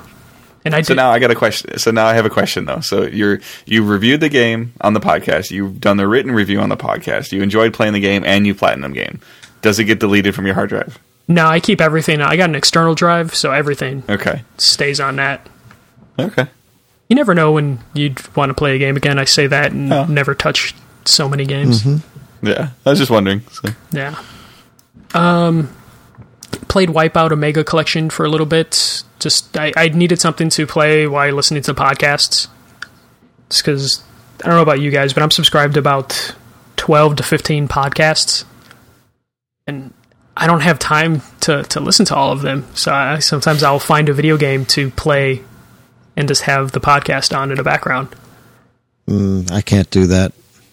Yeah, I can't either. I need to focus on one or the other. So like when I play MLB The Show, I usually have a podcast on in the background, just because the commentary eventually for MLB The Show is nothing for me. It's like background noise. Yeah, especially there's so many wrestling podcasts, man. You got to find time to listen to them. Actually, I could see doing that during a sports game, probably. Yeah. But I just never have. MLB The Show is like the main one. I will also use MLB The Show when I have like an Audible book. Like, it's like I'm just going to listen to this book and I'm just going to hit the baseball a little bit. Yeah. That's an idea. That's it. Yeah, that's it for playing, watching. I bought Coco yesterday, the Pixar movie, and really love that movie. The soundtrack is fantastic. I'm half Mexican, so I got a little bit more from it. My Mexican side of the family is very Americanized, but there was still enough things in Coco that would like remind me of my grandparents. even though they were like really like Americanized, there would still be moments in Coco where I'm like, oh yeah, my grandparents would say stuff like that or do stuff like that or reference this thing. That's cool. I watched the Oscars. It won Best Animated Film yesterday, which was cool, well deserved. Feel like that category is just always Pixar, though. Well, yeah. I'm hearing good things about Coco. Might be something I have to maybe look into renting or something. So. Yeah, I highly recommend it. It's really, really good.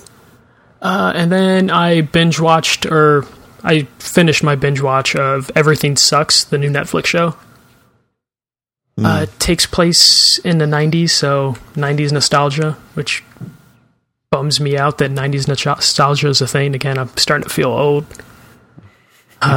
Especially when, like, reading articles about the show, I'm just like, guys, remember Ace of Base and Oasis? And I'm just like, what? What do you mean, remember Oasis? Fuck you. It's a fun show. It's a drama that revolves around a bunch of high school kids. It's funny. The drama's pretty well done.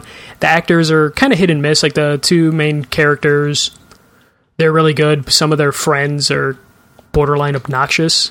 This is one of those Netflix shows that I don't know if it's gonna be a long-running Netflix show or make it past one season. But I liked what I saw, and it was fun listening to the 90s soundtracks and seeing how stupid people dressed in the early 90s. So, and there was a Blockbuster in it. I love Blockbuster. Blockbuster. There's still at least one Blockbuster left in the country. I know. It's family owned. Don't they have a Twitter account or something? It's privately owned, family owned, and they just keep it going. And it works. I don't know. Yeah. There's a video rental store not too far from me. Every time I pass it, I'm just like, why do you exist? But yeah, we still have Family Video here. So. Oh, really? I haven't seen a Family Video in a while. Yeah. I drive by it every day on my way to work. Yeah, like Chicago was like just like either Blockbuster or Hollywood Video. And those all went away like early 2000s. The last whenever Blockbuster closed, I remember like going to it to like, you know, pick at the bones of the carcass, see what I can pick up on cheap. Yeah. Have you guys, specifically for Josh, Toys R Us like announced a bunch of store closings? Yeah.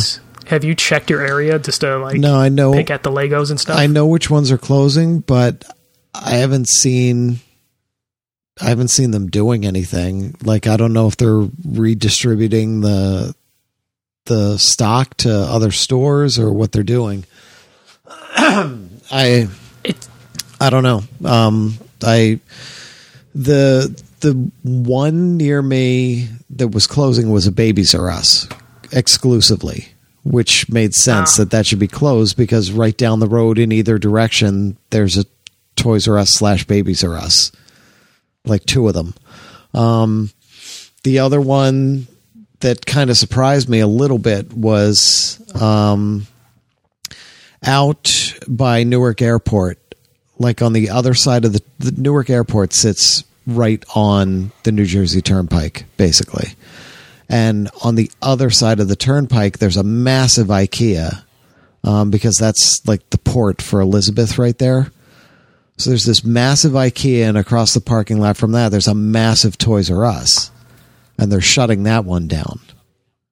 And that kind of surprised me because it's by far the biggest one in the area, but I guess it's just in such an awkward place and everybody has, you know, a smaller one close by, so why bother going out there? But I've been tempted to go out there and look. I don't know, though, if they're dumping everything. It might be worth it. Some stores are dumping things. Others are just sending their stock to other stores. But I think it might be dependent on like how close another store is type of thing. Or whether it's like worth it. But I've been hearing, because some of them in the suburbs closed in Illinois. Yeah. Or suburbs of Chicago. And it sounds like hit or miss on which ones are just like liquidating their whole store and which ones are just like sending out the expensive items to other stores. Huh. All right. To where it sounds like you get Toys of Life stuff super cheap if you're missing anything to collect. But I'm not. Unfortunately, I have everything for all of them. And like the non-major licensed Lego stuff apparently has been going pretty cheap. Yeah, that obviously, I if would it's like Star Wars, or Marvel, that shit's going to go to another Toys R Us. Yeah. But like the other stuff that isn't too big, that apparently is being liquidated. Yeah, I'll buy the fuck out of that. Yeah, so you should check that out. Maybe make some phone calls, some awkward phone calls of like, hey, are you guys liquidating? Well, I can swing no. out there at some point. It's not that far for me. It's not that big a deal, but that's the only one I think even close by that's actually closing. They're spread out enough here that there are very few that are actually closing around me, from what I saw. So they do well enough around here that it's not an issue. And they're all, except for that one, they're all both Toys R Us / Babies R Us. So it's not a big deal, you know? Yeah. I just felt like a piece of shit when I found out the one really close to my house wasn't closing. I was like, fuck. I don't know what I would have wanted, but damn. Yeah. But that's it for me for everything I've been playing and watching. Nice. All right. You feel like sure, going, Josh? I'll go. I'll be quick. Okay. Cool. Yep. I didn't play much. I didn't have a chance to play much. NHL, Minecraft, obviously, and Rockbosher's on PlayStation TV. Yeah, I got the. That was a. It's a Vita game and PS4 game, but I got the limited run, the physical one. Oh, okay.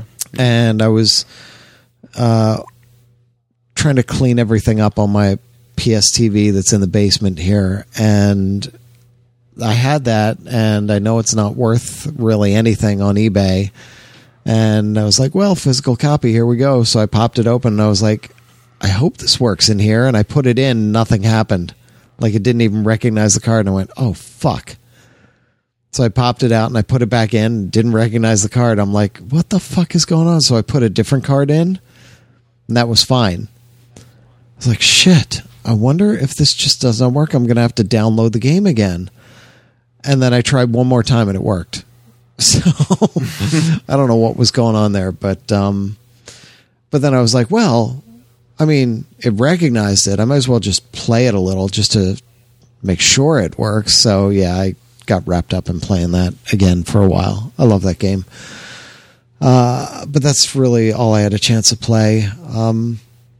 Mason, for better or worse, is now way into Droopy, the cartoon dog from the 1940s. How's that monitoring that show going? Yeah, I got to sit down with him the other night and watch, because he wanted to watch it last night and he wanted to watch it again tonight. And we had disc 2. It's a 2-disc set, and I think it's every Droopy ever made. And we had disc 2, and I went through them, like the first 10 or 15 of them, and they were all fine. And I was like, okay. So I put that disc in again tonight when I wasn't going to be there. But there were a couple that I had told him about. Like, I was doing the voices, and I was like, my favorite part is when the cow comes in, he's going, moo, moo, moo, ba, ba, ba, moo, moo, ba, ba. The guy's like, ba, ba, sheep, you darn fool. So I'm doing that, and that episode comes up, and I'm rolling on the floor laughing because there's all this other stuff in there that I had forgotten about, and all these funny little, just the animation in some of the characters and things like that. Like, a lot of it was Tex Avery, and Tex Avery was a freaking nut job. He made some of the wildest cartoons and some very subversive things in cartoons that he would throw in, especially for the 40s and 50s. So they're just, Tex Avery cartoons are just a crazy thing to watch. So I'm okay with it. Like, the ones he's watching, I'm okay with. I know there's some pretty bad stuff on the other disc, So I'm just trying to keep that one away for now, unless I can be there with him. And my wife wanted to watch some kind of movie. She didn't know what. We're trying to figure out what to watch. And Mason just wanted to look at his iPad. So I was like, oh, we can pick something for us. And she said, why not Ghost in the Shell? And I went, okay. I mean, I got it. I'm huge into the anime. Like, I was deep into Standalone Complex, which was a full series, a TV series, essentially. And I've got Standalone Complex Second Gig, and I've got all of it. I basically have all Ghost in the Shell on DVD or Blu-ray. So I was interested in the movie, and they were pretty slick, I will say. For the marketing for the movie, they put in a bunch of scenes that were almost beat for beat right out of the anime. And I was like, well, maybe they're getting it right. You know, I don't trust that they did, but they really hit me with, I know that scene, and I know it's so cool seeing it live action. That's amazing. Yeah, it's a story. It's condensed. It was never going to be what a huge fan of Ghost in the Shell wanted it to be. But it felt a little empty, to me anyway. You know, my wife thought it was kind of cool. And I will admit, there were parts in it where I was really impressed, and I thought it was really well done. Does your wife watch the anime? She's never seen it. Okay. She knows some of it, because I have like a Taichikoma, which are these semi-sentient blue tank thing. Well, not always blue, but these tank things. We have a big plushy one that I found in Chinatown in New York and freaked out. She's like, isn't that from that Ghost? I was like, what? I had to buy it. This was years ago. But she's the one that spotted it. So she's seen, like, I'd showed her some of the stuff, so she was vaguely aware of it. But little things popped up in the movie that just made me giggle the whole time. Like, one of the characters, he's feeding these dogs, and this hound dog. I was like, all these dogs show up, and I'm like, if there's a basset hound in there, and the hound dog shows up, and I just lost it. I was like, oh my God, they put the hound in there. That's fucking awesome. Because that's straight out of Ghost in the Shell 2. It's just such a weird, random thing that they threw in there, kind of. It's not great, but it's visually impressive, and it is a pretty cool story. Like, if you've never seen anything of the anime, it's probably pretty enjoyable, pretty cool. But yeah, it's tough for me. But yeah, so we watched that. I got all caught up on the 100. I was watching those till all hours of the morning when I should have been sleeping. Yeah. And the writing gets rough here and there, and there's a lot of questionable choices. But consistently, what this show is about is they put the characters into unbelievably painful and nasty moral choices, and they make the choice and then have to live with the consequences, and the consequences half the time are horrendous, and they've got to deal with them one way or another. So that's, I think, the most impressive thing about the show, is that they don't shy away from, like, these really horrifying choices that some of these people are making to survive in this post-apocalyptic world. So for that alone, it's pretty impressive. But since I'm all caught up on that, now waiting for the next season, I was skimming through Netflix looking for something that I wouldn't have to sink like 5 seasons into. And I found something called Ascension that was on the Sci-Fi Channel a couple of years ago. I missed it entirely because I thought Sci-Fi Channel only did wrestling now. I I didn't know they were. That hasn't been for years. I didn't know they were doing actual science fiction again. So this was a mini series. It's only like 4 episodes or something like that, and I watched the first 2 or 3. I don't know how many it is, but it's interesting so far. It's a ship was launched in the 60s. Like Kennedy and the scientists had this grand vision and said we could launch an interstellar generational ship to, one of the nearby stars today with all our current technology, and we should do it. And apparently they did it. And there's these people on there, so they left in the late 50s, early 60s, whenever it was. So for the people on the ship, civil rights movement never happened, Summer of Love, Watergate, 9/11, Reagan getting shot, all these things, the Gulf War, none of this stuff exists to them.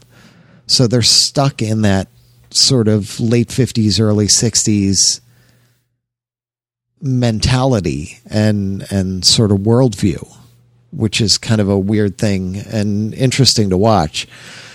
And then you flash back to Earth every now and then and see these people who are, it was all done in secret, we're finding out. So nobody's even supposed to know that this ship ever left Earth. And somebody thinks he's onto it, and he's like, I think they did it. Now they have to find a way to shut this guy down. And so there's a lot more going on there that I'm not going to talk about because it would spoil things, but it's an interesting show. So I can get through it pretty quick, and I want to get through it and, see what the whole mystery is behind the thing, by the end. But it's kind of neat. So it's Ascension again because I know nice. People are like, you talk about something and then we forget what you said. And yeah.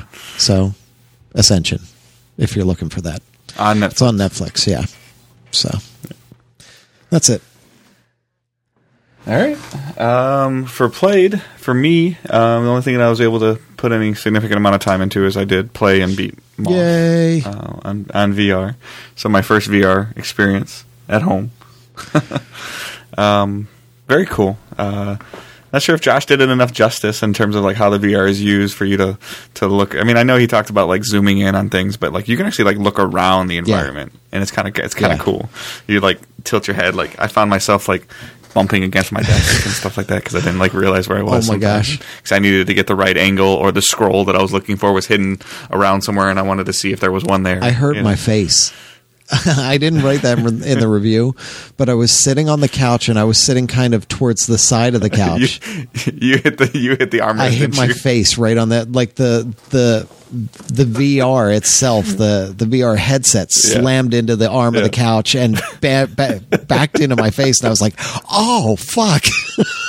Because I was leaning down to get something or leaning down to see something, and it was pretty bad. Yeah. So like today, my daughter came home from school and I was playing, and she said that I just looked like I was. She came downstairs and it's the first time she's seen me playing VR. So I'm sitting in my chair with my head down and like controllers, and she just started laughing because she's like, "What are you doing? Why are you looking down?" I'm like, "I'm trying to figure something out." Yeah, it's cool because you can get up and like you can put your head through the environment and into like a cave. And there are situations like where you need to do that. To make sure that you can walk through there, or there might be something in there, or when you move a block. Like the platforming and the puzzle platforming got pretty chaotic as you kind of progress through a little bit. It was fun. It took me a little while to figure it out. Not too long, but enough that I had to like stop and think for a second. Like, how am I going to do this? And controlling the other things. And I know you don't really want to get. I'm trying to speak vaguely because I don't want to spoil anything either. But the combat gets a little crazy for a little while there at one point in time. So it's a great game. Like for those of you that are worried about, it's short, but it doesn't feel short, and I think it's well worth every dollar it costs. Yeah, it's awesome. Yeah, so it's great. I hope there's more, and it looks like there might be more, but I hope there's more. Yeah. So, I did start watching a little bit of the Star Trek on CBS. So wait, are you a Star Trek fan in general? Okay. No. I'm watching it because you kind of mentioned that I might enjoy it. I don't know a ton about Star Trek. I've enjoyed the movies and things like that, but I've never really like followed the TV show or anything like that. I know who the characters are and things like that. But so you'll probably be. Well, what did you think so far? I mean, how many episodes did you do? I think I may be like 3 in total. Like where like I think her name is her. I'm hearing it right. Like her name is Michael, right? Is. Yeah. Okay. Yeah. Like she's just getting to the research ship or something. Like after she does her thing. Yeah. Okay. Yeah. So I'm still like it's going to have to be something more likely. I might start it over again just to make sure I get everything. Watch the first 2 again. Just but I mean it's good. It's see, I had a problem with it for the first bit. There's interesting stuff. There's really interesting stuff when she gets to the Discovery, which you're just getting to that part. But at the same time, it all felt off. I didn't like the look of I still don't really like the look of the Klingons in there or anything. But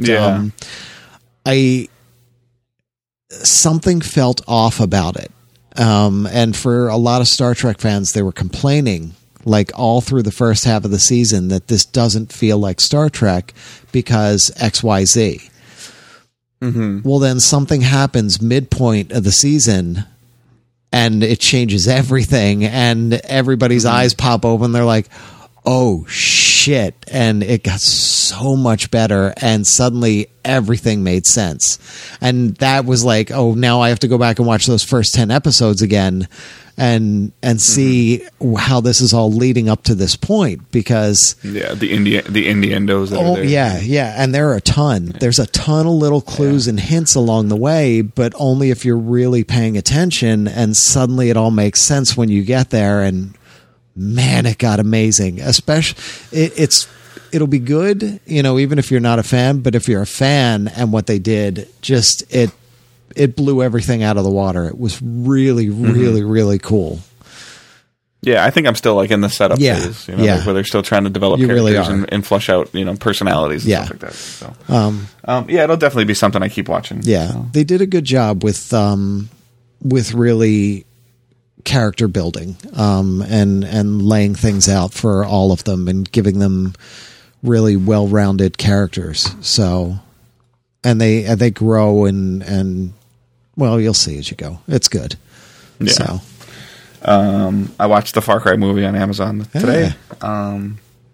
It's worth it. I mean, if you like the games, or you want to know more about the game before you play it, 30 minutes, give it a watch. Last night I couldn't go to sleep. My wife was a little annoyed at me for doing this, but she was tired, and I didn't want to go downstairs. But so Vudu does. Vudu has free movies now in like Netflix style kind of thing.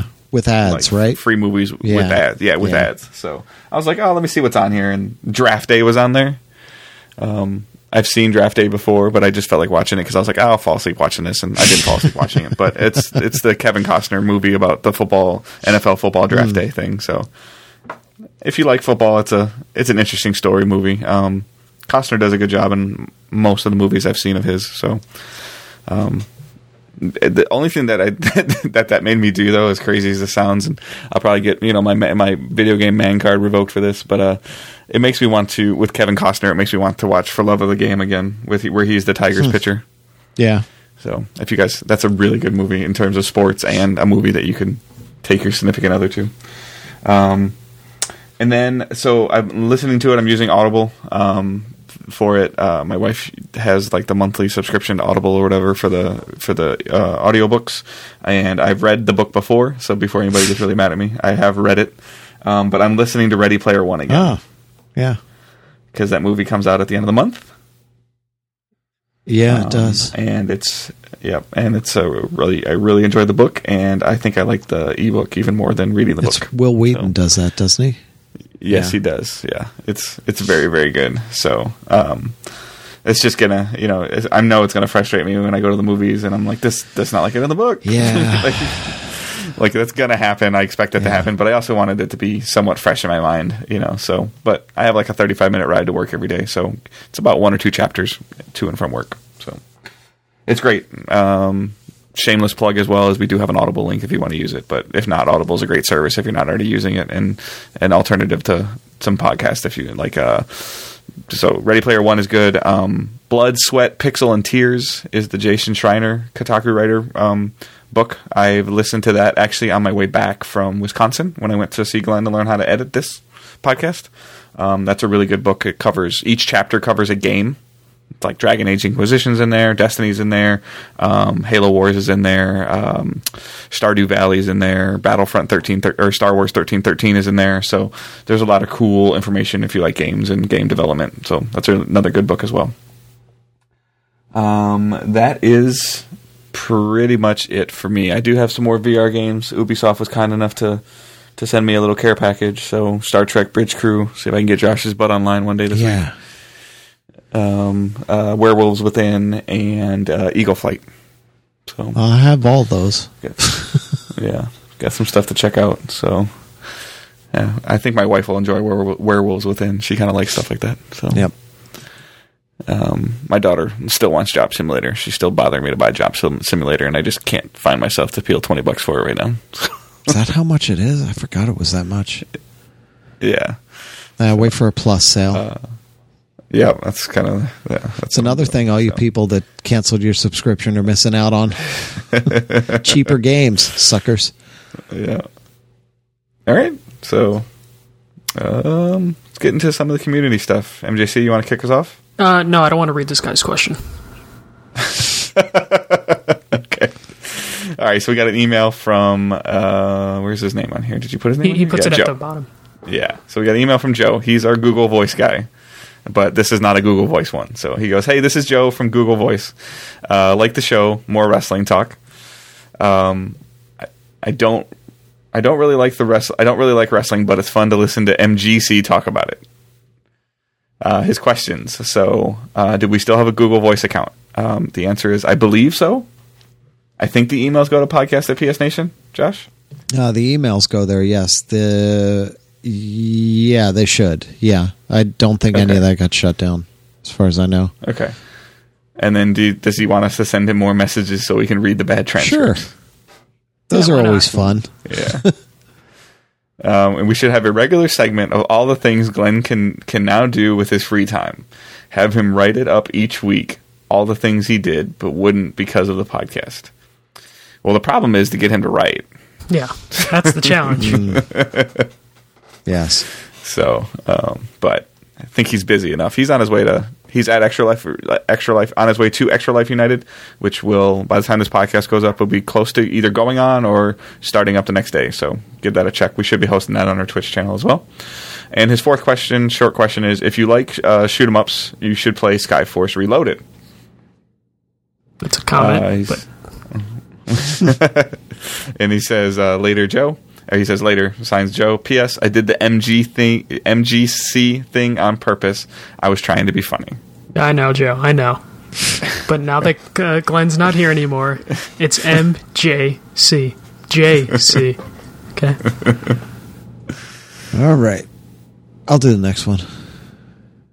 Because I'm looking at that wall of text below this. Son of a bitch. So this one's from Alex. He says, "Love the retro games talk this week, guys. Could you talk about I could talk about PS1 games until the cows come home. Don't know about the PS2 version of Tony Hawk's Pro Skater 3, but the PS1 version definitely had a track editor. I was playing Theme Hospital, holy shit, all last night. Still an amazing game." That's funny. And the straight games on PS1 were awful compared to the Mega Drive games. Yeah, they kind of were. Yeah, I was so disappointed in them, but they were still straight games, so yeah. Speak to you soon, guys. Thank you, Alex. So Tony Hawk's Pro Skater 3 does have a level editor, a Create a Park editor. I completely forgot about that. I'm pretty sure it has one. I think that started in Tony Hawk Pro Skater 2, and 3 had it, and then 4 had it. I'm not too sure about 1, but if you believe so, then it probably did, because I never messed with the track editor, so wrong person asked for the track editor stuff, or the Create a Park. Yep. And then I will take this next one, which I've heard his name said before on the podcast. Don't know how to say it. I think it's Grenadier. Grenadier? Okay. Oneater, This is from Onetters. Grenader. And he says, is physical media for modern consoles even a viable option for continued play in years to come? I enjoyed your discussion on using physical media as a way to archive older games when their online services are inevitably discontinued. My counterpoint is this. How many games are truly playable straight from the disc without any patches? It seems as though the majority of games are put to disc incomplete and quite often defective/unplayable. The publishers rely on day one patches and a continuing stream of updates to make the games playable well after initial release. How useful will the disc be 10 plus years down the road when the servers are down and the long string of patches updates are no longer available? My only current solution is to initially buy the game digitally and then buy complete physical editions that include all major patches and DLC on the disc. And that way I'm not archiving a broken disc that will almost be unplayable as my lost digital version in the future. So his question is, physical media even viable for games in the future? I think it is. I don't. No, I like his idea of getting the complete edition, waiting for that. Because, yeah, you'll have a better version of it right on the disc, but... You know how many times I've bought a complete edition and it's just the regular game on disc with a... Massive update? With codes. Yeah. Shit. With massive updates or just a sheet with download codes. Wow. Yeah, honestly, I think there have only been a handful of games where the day one patch fixed something significantly broken. Otherwise, it was just, we've just added 4K support, or we've just added this, or we've just added something. You know, I think the games are pretty playable. But like 5 years down the road, Josh, if you have like a 6K TV, like what is this game going to look like if you don't have the right patch downloaded? Well, what's a PS1 game going to look like? But supposedly everybody still wants them and their backward compatibility, right? Right. No, I know. The other thing is the download, the patch servers and everything, they are completely separate.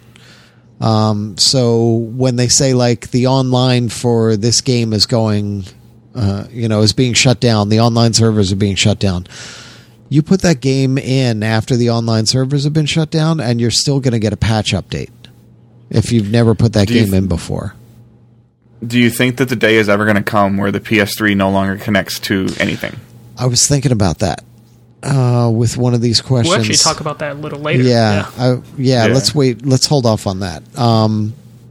Because that kind of like goes to the point of like what you're like we mentioned it before, like a couple weeks ago when we talked about Burnout Paradise. Of like like me, like I've never played Burnout Paradise before, so if I go to a store and buy Burnout Paradise on disc right now and unplug my PS3 from the internet and put this disc in there, like what I'm going to be playing is way different than what Josh has on his PS3. Well, mostly the UI and the front end interface is completely different. It's insane what a huge overhaul that was.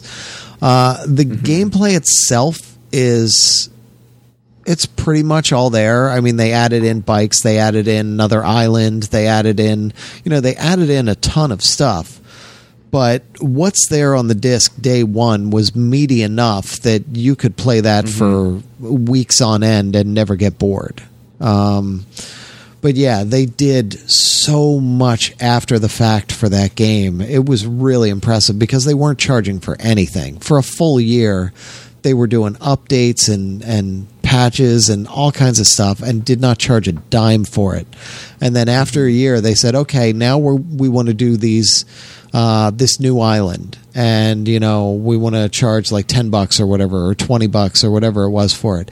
And at that point, everybody was so happy with the game and so happy with all the free content they got that we all bought it. We're all like, fuck yeah, I'll buy that because you did it right. You've treated us right for a year, and sure, I'm happy to put money into it now.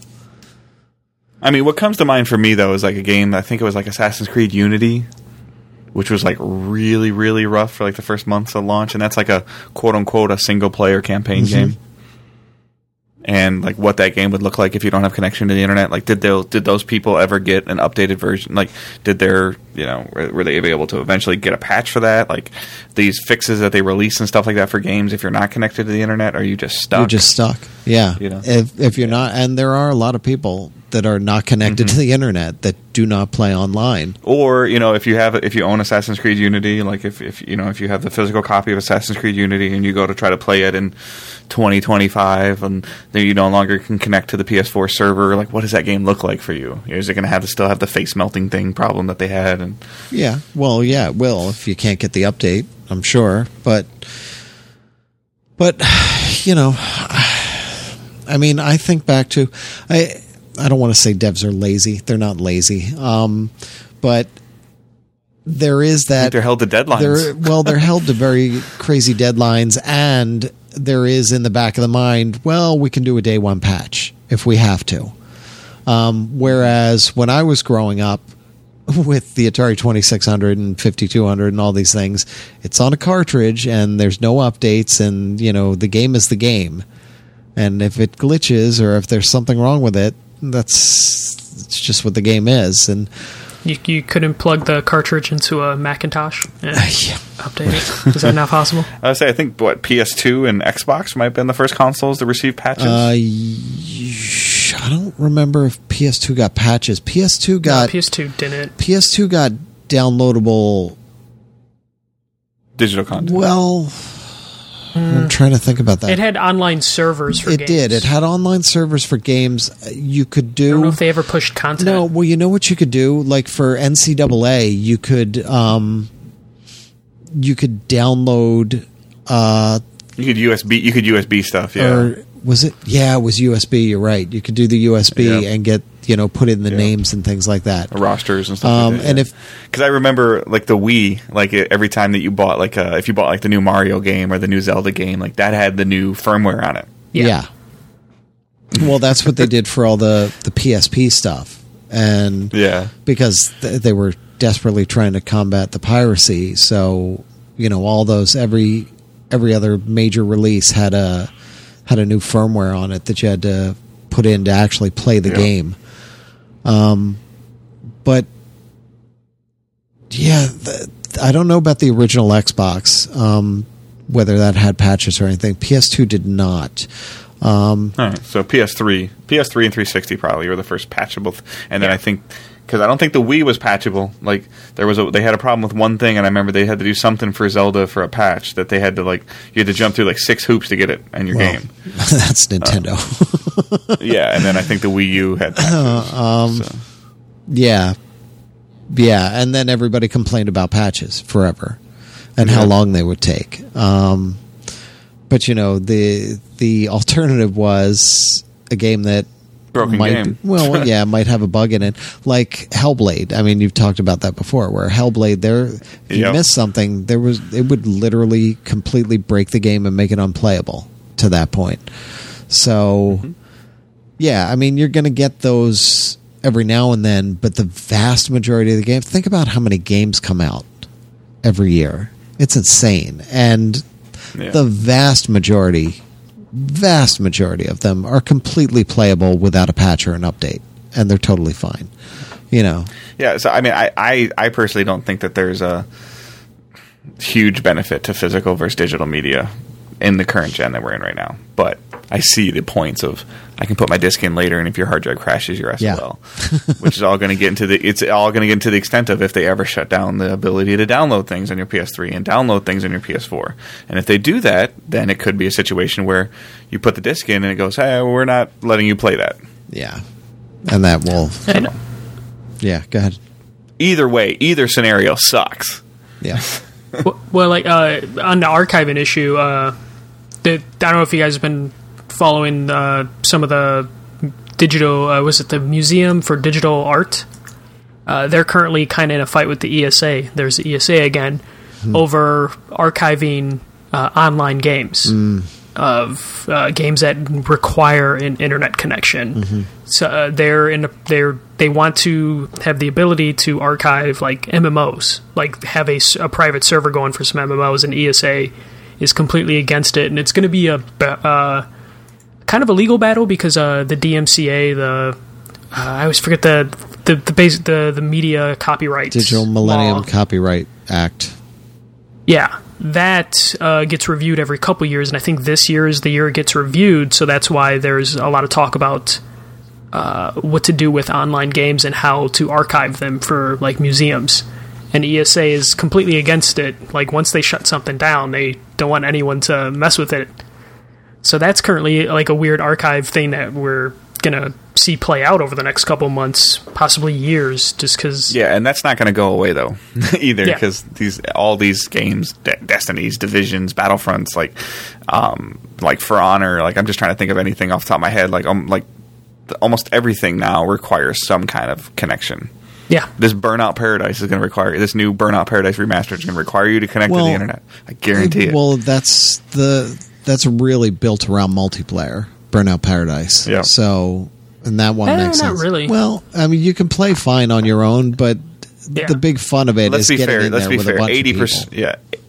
I mean, let's be fair. 80% of the games that are coming out nowadays are built around multiplayer. Oh, yeah. Like, play Destiny 2 or Destiny 1, without online. You can't, right? Like Destiny 1, you cannot. Destiny 1, you must can play be certain physically... missions. No, you must have an internet connection. We had this whole discussion on the podcast where my internet connection was down for some reason. You don't need plus for certain. You don't need plus for certain. Because the Destiny, the original one, it doesn't say it anywhere. It says a really small fine print on the back of the box in that big wall of text that online connection is required. Everything's kept on server side on Bungie.net. Yeah. That's why. But it doesn't say anywhere Division's else. the same way. Division could be played single player, but it still requires a connection. Your Ubisoft account, like, it's just kind of the. There was so much hate around Xbox One when they announced DRM, and they were just like, Xbox was like, but all the games are doing it. Yeah. And I think that's why Sony didn't make a big deal about the always online, because they're like, don't worry, publishers will take care of this part. We'll blame the game developers for it. All right. Just imagine, Dave, when your grandchildren are like, why'd they call you Destiny Dave? And you're like, let me show you. I'll never be able to tell them. Yeah. Put the game in and be like, it's not doing anything. You just have to put up Granddad. YouTube. Yeah. Owen already hates loading screens when I'm playing it. Go, Dad! I can't.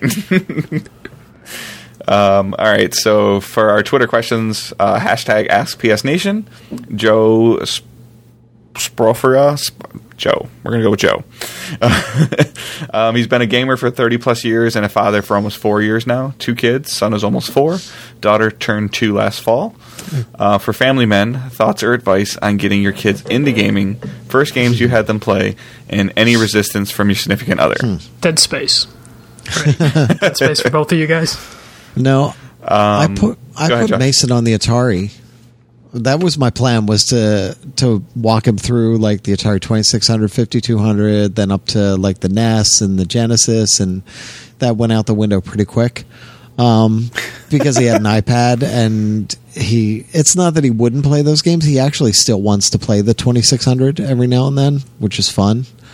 But the bigger problem there is for kids that young, those games are fucking hard. Really hard, and they were designed to be that way because there is no big long 8-hour story going on with these games. They're there just to play for short bursts, and they're designed to be tough. So having him play and finding a 2-player game that he and I could play that wasn't a nightmare for him was tough. He'd watch me play a lot of games, and that's a good thing to do. You get them just to watch because they like to watch the story and stuff like that, and they just like to see what's going on. It's just like a big cartoon. Yeah, and then eventually he wanted to build like the stuff in Lego Worlds. He wanted to play Lego Worlds. That was one of the first ones that he wanted to play. And when he played that, I'm like, well, you've played that. Now we can play any Lego game. And he was like, nah. Because he wanted to build. So I got Minecraft, and that was that. Now he's all over that, and he just wants to build and code, and that's his thing now. So my wife was kind of against it. She was iffy on it, and she's like, I don't like this whole idea. I don't like him being so wrapped up in these things. But when she saw what he was building and the things he was doing in Minecraft and Lego World, she was like, oh, wow. Like, he's thinking, and he's using his brain, and he's actually planning things out. And, you know, he'll look at something on YouTube and then change it and build it a different way, or build something completely off of that idea. So she's like, okay, this is good. This is fine. Little mini architect. Yeah, exactly. So that's, I mean, for me, that's how it's gone. I don't know about you. I mean, I have, like I've said before, like I have a fully grown child now. Jonathan is 18 years old. He's going to college next year. We bought him his own console. He plays a lot of 2K. He plays, he does some of that random like shooting games with his buddies and stuff like that. When he was younger, 10, 11, 12 years old, you know, PS3 life cycles and stuff like that, I would let him, you know, kind of do his own research and things like that. And, you know, he'd always kind of struggle with like Battlefield and Call of Duty. He usually ended up picking Call of Duty because that's what his friends had. And it's just the conversations that they have at school and everything like that, like the current things or the games that everybody's talking about right now and things that they're doing. So it's very hard to battle that. Like if I wanted to make sure like, oh, you're going to go through the whole like genres of gaming. Yeah. Like he's probably never played on anything less than a Wii. You know, he likes the sports games. I still have a fondness for sports games. He spends a lot of time on create a player mode. My daughter absolutely loves The Sims. She plays that on PC. I was trying to get her. I was like, "Hey, it's Sims 4 is on sale on console. What am I going to do with a controller?" Exactly. She knew what she was talking about. Yeah. So we have Sims 4 on. You know, she can get her own Origin account, and she plays on the Mac and plays on the laptop and everything like that. So she's kind of really into those. And my wife never has really like pushed against it or anything like that. She's been. I've been gaming since before she knew me, so that's kind of how she is. There are times where like she'll have discussions with her friends about like, oh, how do you feel about your husband spending that much time on games? And she kind of has a similar answer to like how my dad would answer the question when people were like, your kid spends a lot of time playing video games, and it's essentially, I know where my husband is. Yeah. He's in the basement playing his game. Like, yep. Versus, you know, or I think she said something to one, but like somebody like years ago, like, oh, that's got to be a lot of money. And she's like, not really. She's like, he's very fortunate for the site that he writes for, that he does get some stuff. He has some benefits from it. But I think she said literally to somebody, I guarantee you he spends less money on games than your husband spends on his bar trips. Yep. That's true.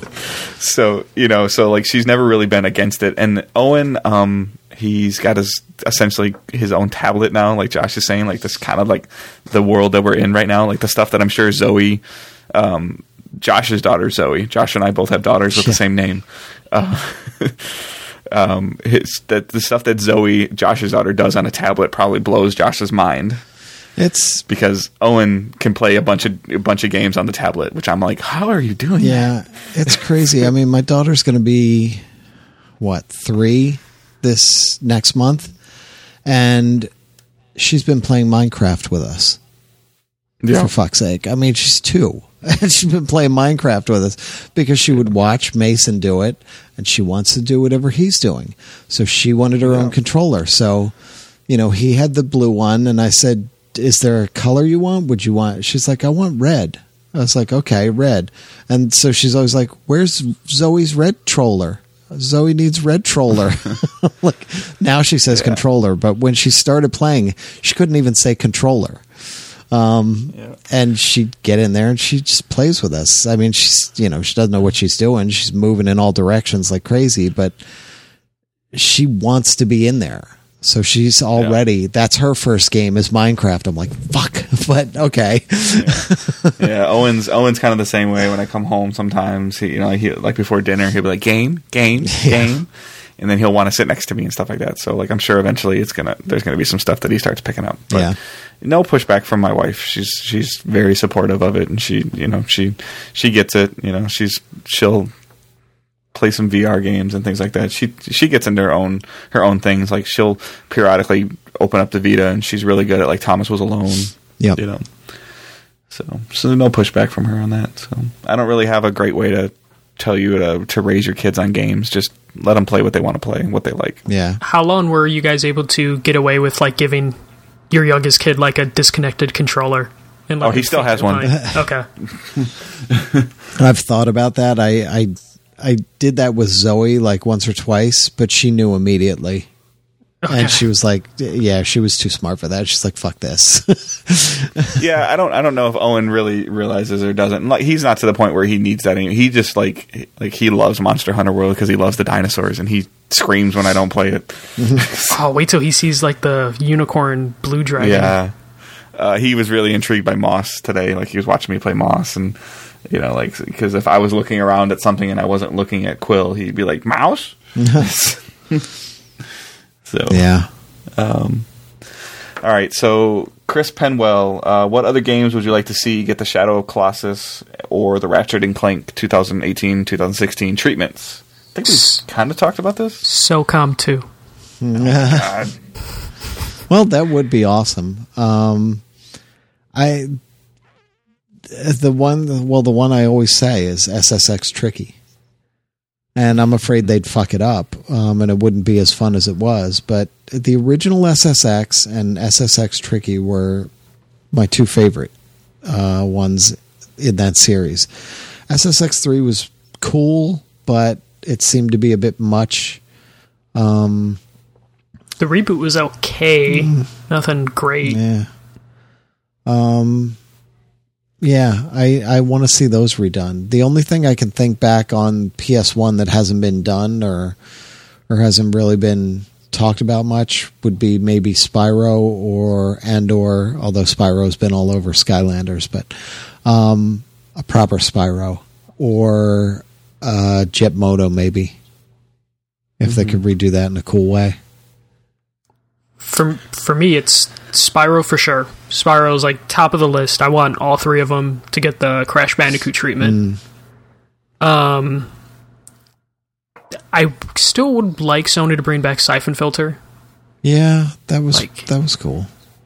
I don't know if you can you'd have to do the Shadow of the Colossus remake for that one, or the Ratchet and Clank one. I don't think you can up-res or. Well, the originals were PS1.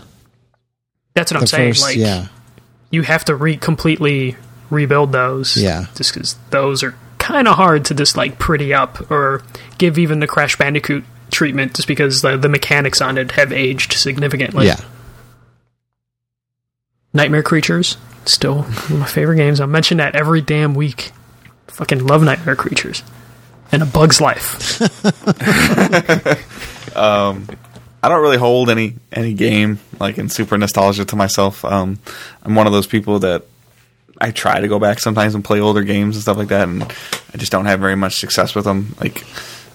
I played the Ratchet and Clank version, the 2016 version, because I never played the first one.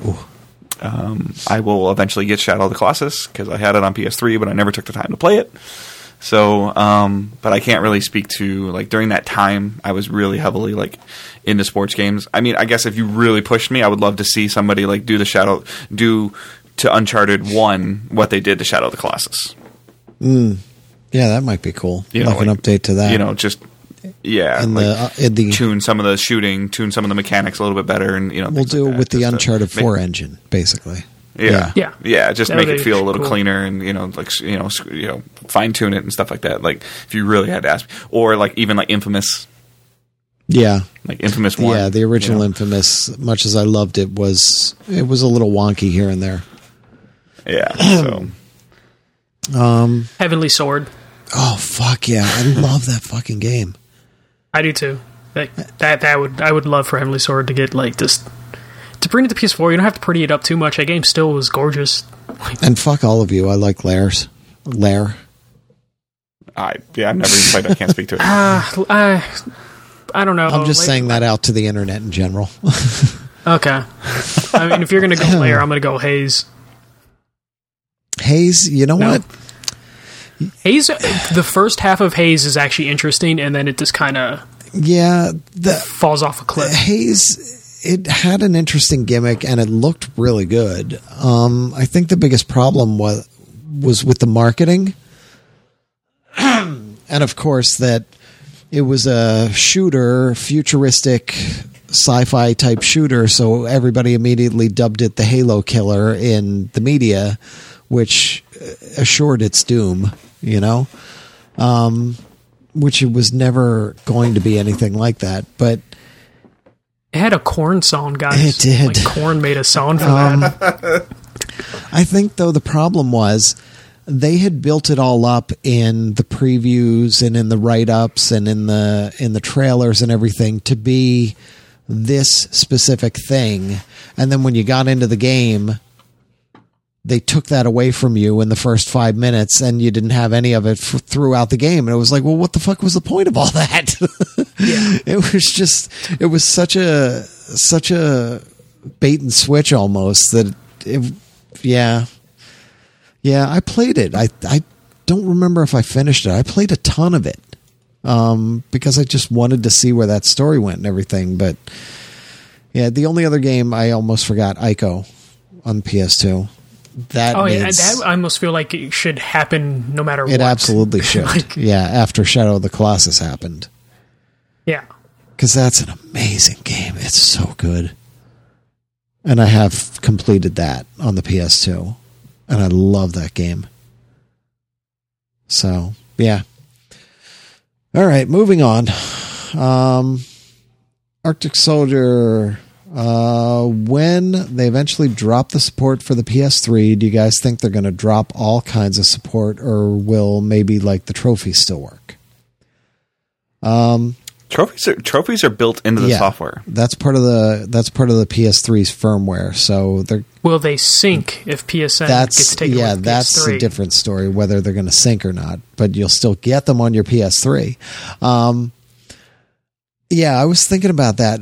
The bigger question, because we've never had this before. This is a brand new thing in video gaming that we have. Well, Xbox Live Original for Xbox One shut down. Yeah. I was going to say you could go back to like the original Xbox One. You could go back to old servers and things like that. But for Dreamcast, that's true.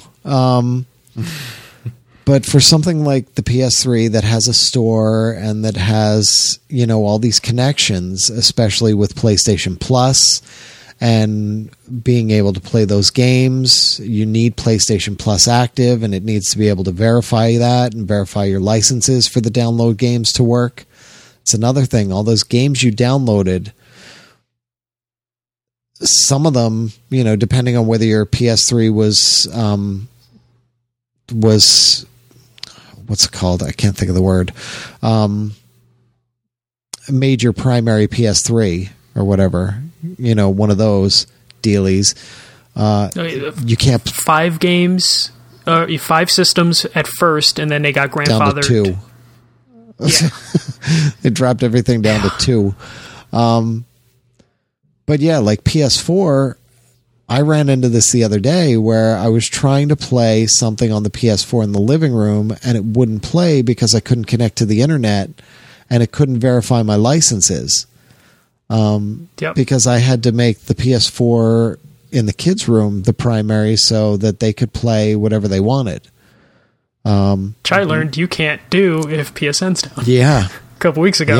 Where it's like, oh shit, PSN's down. I can't do any of this. Yeah. It's pretty fucked up. So, that's a good question. It's really, it's going to be interesting to see what they do because, they could shut down the store, yet still keep all the network services running behind the scenes.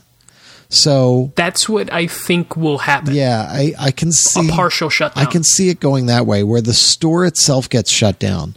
Now you ask, well, how can you get your games? Well, in the PS3 menu, you can go to your account, your account management area, and you have all your licenses. You have a download list right there without having to go into the store. Plus, you can go to your PC and say, download to my PS3s. So there's a couple ways you can do it if they shut the store itself down.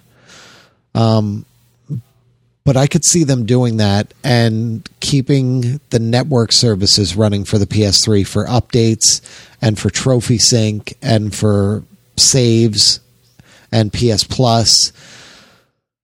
But 10 years from now, Are they just going to drop it all, shut it all down, and all that money is spent on those digital games? Realistically, is then gone. How many hamsters in a wheel do you think it would take to keep like trophies to sync? It's probably not that much, right? Like probably not that much, but they'll get to a point where they're going to say, "Look, yeah, we can keep the trophy sync running, but 2 people sync their trophies in the last 18 months, so it's not worth it to keep it running." True, just like with the PS Plus stuff, they probably saw how many people are downloading. And were like, "Yeah." And when it gets shut down, everybody is going to have a shit fit. And when Sony decides to shut all that down, there will be hard. They won't tell us, but there will be hard numbers behind that decision, which makes financial sense and which makes business sense. And it's probably one of those things where, well, there's maybe a dozen people a month out of the 85 million PS3s out there. There's about a dozen people a month that are still playing it. Do we keep this running for them? What's the point? They release those numbers, and then the internet then hits them back with "check now, motherfucker." And then Sony's just like, "Damn it, you got us." Yeah. Well, it's it gets into that same type of thing. Like everybody wants backward compatibility. Everybody screams about backward compatibility. Why don't we? I want to play my PS2 games. Why don't we have my PS2 and my PS1 games? They can put PS1. It should be simple on the PS4. Yeah, it could be. But are you really going to play them? I mean, I have a PS2 hooked up. I have a PS3 hooked up. I hardly play the PS3. And that freaked me out, how quickly I went to the PS4 and stopped playing the PS3. I was like, holy shit. I still have a lot of games on the PS3 that I never played. But it's just a matter of you get into the new hotness, and the graphics look so good that it's hard to go back. And your friends move on. And yeah, all your friends are playing games on other systems, and you start playing something and you realize how rough it is. Control wise, and you're like, I don't want to play this. This isn't fun. Yeah, it's a very different thing. It's hard, and there's that. Well, I want it available to me, and that's how I am. I just want it at my fingertips, so that if I want to play it, I can play it. Will I ever play it? Probably not.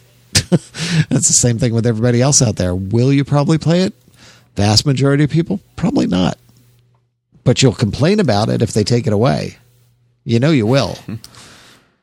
It's like, to Sony, let me get an external hard drive support on PS3 so I can download all my shit. I wish they would do that. Oh, I so wish they would do that. Because 1.5 terabytes just doesn't cut it. I have way more than 1.5 terabytes of games to download on the PS3. And they don't even let you, it's not even a situation where you could be crazy if you wanted to be and put a hard drive in, download a bunch of games, take the hard drive out, put another one in. Yeah. And because as soon as you put a new one, as soon as you put that old one back in, it just auto reformats, right? Yeah. Well, I did that with the PS2. You could do that with the PS2 if you have HD loader. So even if they did that though, to appease somebody like the Joshes of the world, like if you let him have 4 hard drives that are 1.5 terabytes each, and let him have A through H games on one drive, and But I would never do that. I would do that. I would absolutely do that to save yourself. Yeah, I would do that, but I would never use it. But you would never take the time to like that. That hard drive would have to be like a pop in, pop out scenario. Because right now I have a slim PS2 in the basement, which I've used maybe twice, and I have a fat PS2 upstairs in the bedroom with a hard drive and HD loader, and I have like 2 or 3 hard drives for it filled with my games. So that I don't have to, get all the game. I can put all the games away and not worry about it. But I never swap that hard drive. I just never bother with it. We talked about this before with my gosh. DRM and stuff like that. Where I wish if physical media is going to remain a thing, I wish there was a way that with a license system like in PS5 to where if I bought a disc, like I could put the disc in and I only had to re-put the disc in like once every like 20 days. Well, and that's what Microsoft tried to do, and everybody had a shit. I would be okay with it though. Like not every single time, but like, hey, it's been, like your license is worth like 21 days or something like that, and then you re-up your license by putting the disc in. Yeah. And then it's good for another like 21 days. Kind of like when you sign into like a secure account, like on your computer. Like sometimes you're only in there for 10 days, and then you have to put the password in again. Well, that is literally what Microsoft's downfall was, is that they said that, but they also said it will check your licenses every 24 hours. The way that they presented it was terrible. Yeah, they presented it really, really bad. Yeah, and then when your CEO goes, what about all the people that are in the military and overseas? Well, we have a system for you. It's called the Xbox 360. Yeah. Like you just sound like an idiot. That really was That's not him good. handing in his recognition, going to Zynga. So I'm just saying, like, there's ways that you can handle it. Like, well, at this point, and that's the thing. At this point, that's essentially what people are doing with their, if they have 2 PS4s or 3 PS4s or whatever. Yeah, that's what I'm doing. If they have 2 PS4s, you're already doing that with all your digital games. It's just people are getting used to it. And, by any other name, all Sony has to say is, what you do on your PS4 now? You can do that on your PS5. And now you can do it with discs, too. And everybody will go, yeah! And scream and yell like it's the best thing they've ever heard. And say, yeah, Xbox tried that and everybody shit on them. But, yeah, it's the same type of thing. Because they didn't gradually do it. They went from nothing to this is how it's going to be. Well, yeah. And they said, this is how it's going to be and you're going to love it. And everybody was like, fuck you. But if you looked at what they were trying to do, it was impressive. Oh, yeah. That you put your disc in once and that's it. You don't have to put that disc in ever again. It's just there on your hard drive and it's done. And that's awesome. It was a good idea. It was just poorly implemented and poorly explained. Which, I mean, you could say that about the Wii U. You could say that about a lot of things. So, yeah. All right. Well, thanks again to everybody. We got tons of questions. We even have some more that we pushed to next week. So, like some of them aren't time sensitive. So, we're just definitely having some fun with it. We hope that you guys like it based on some of the more questions we keep getting. We think that you do like it. So, or you're just appeasing us personally. So, which is fine. Lie to me. So, next week, I don't know what the status of some stuff is. There's some things that we have up in the air. There are some pretty big releases coming out. So we're trying to, figure out some things like that about what we're going to be talking about. I know Josh has got a couple games that he might be ready to review. Yeah. MJC should be able to talk a little bit more about Yakuza. No, I'll be under embargo. Yeah. So, but we've got some more stuff going on. Should have some more. There'll be a little bit more stuff hitting YouTube with Far Cry 5, some of the arcade mode. So look for that. There should be a post on the website about the arcade mode. I just got some more stuff for that, so I think you guys will. That'll be pretty cool if you played that before. We're 25 days from MLB coming out, 25 days from Far Cry coming out, 6 weeks from God of War coming out. We've got tons of stuff in the pipeline coming up, guys. So appreciate everyone taking the time to listen again, and got some other cool stuff in the works that we're trying to work some kinks out of that we'll be hopefully announcing soon. So appreciate it. Have a great night, day, whatever time it is for you. See you next week. That should be Dave's new sign off.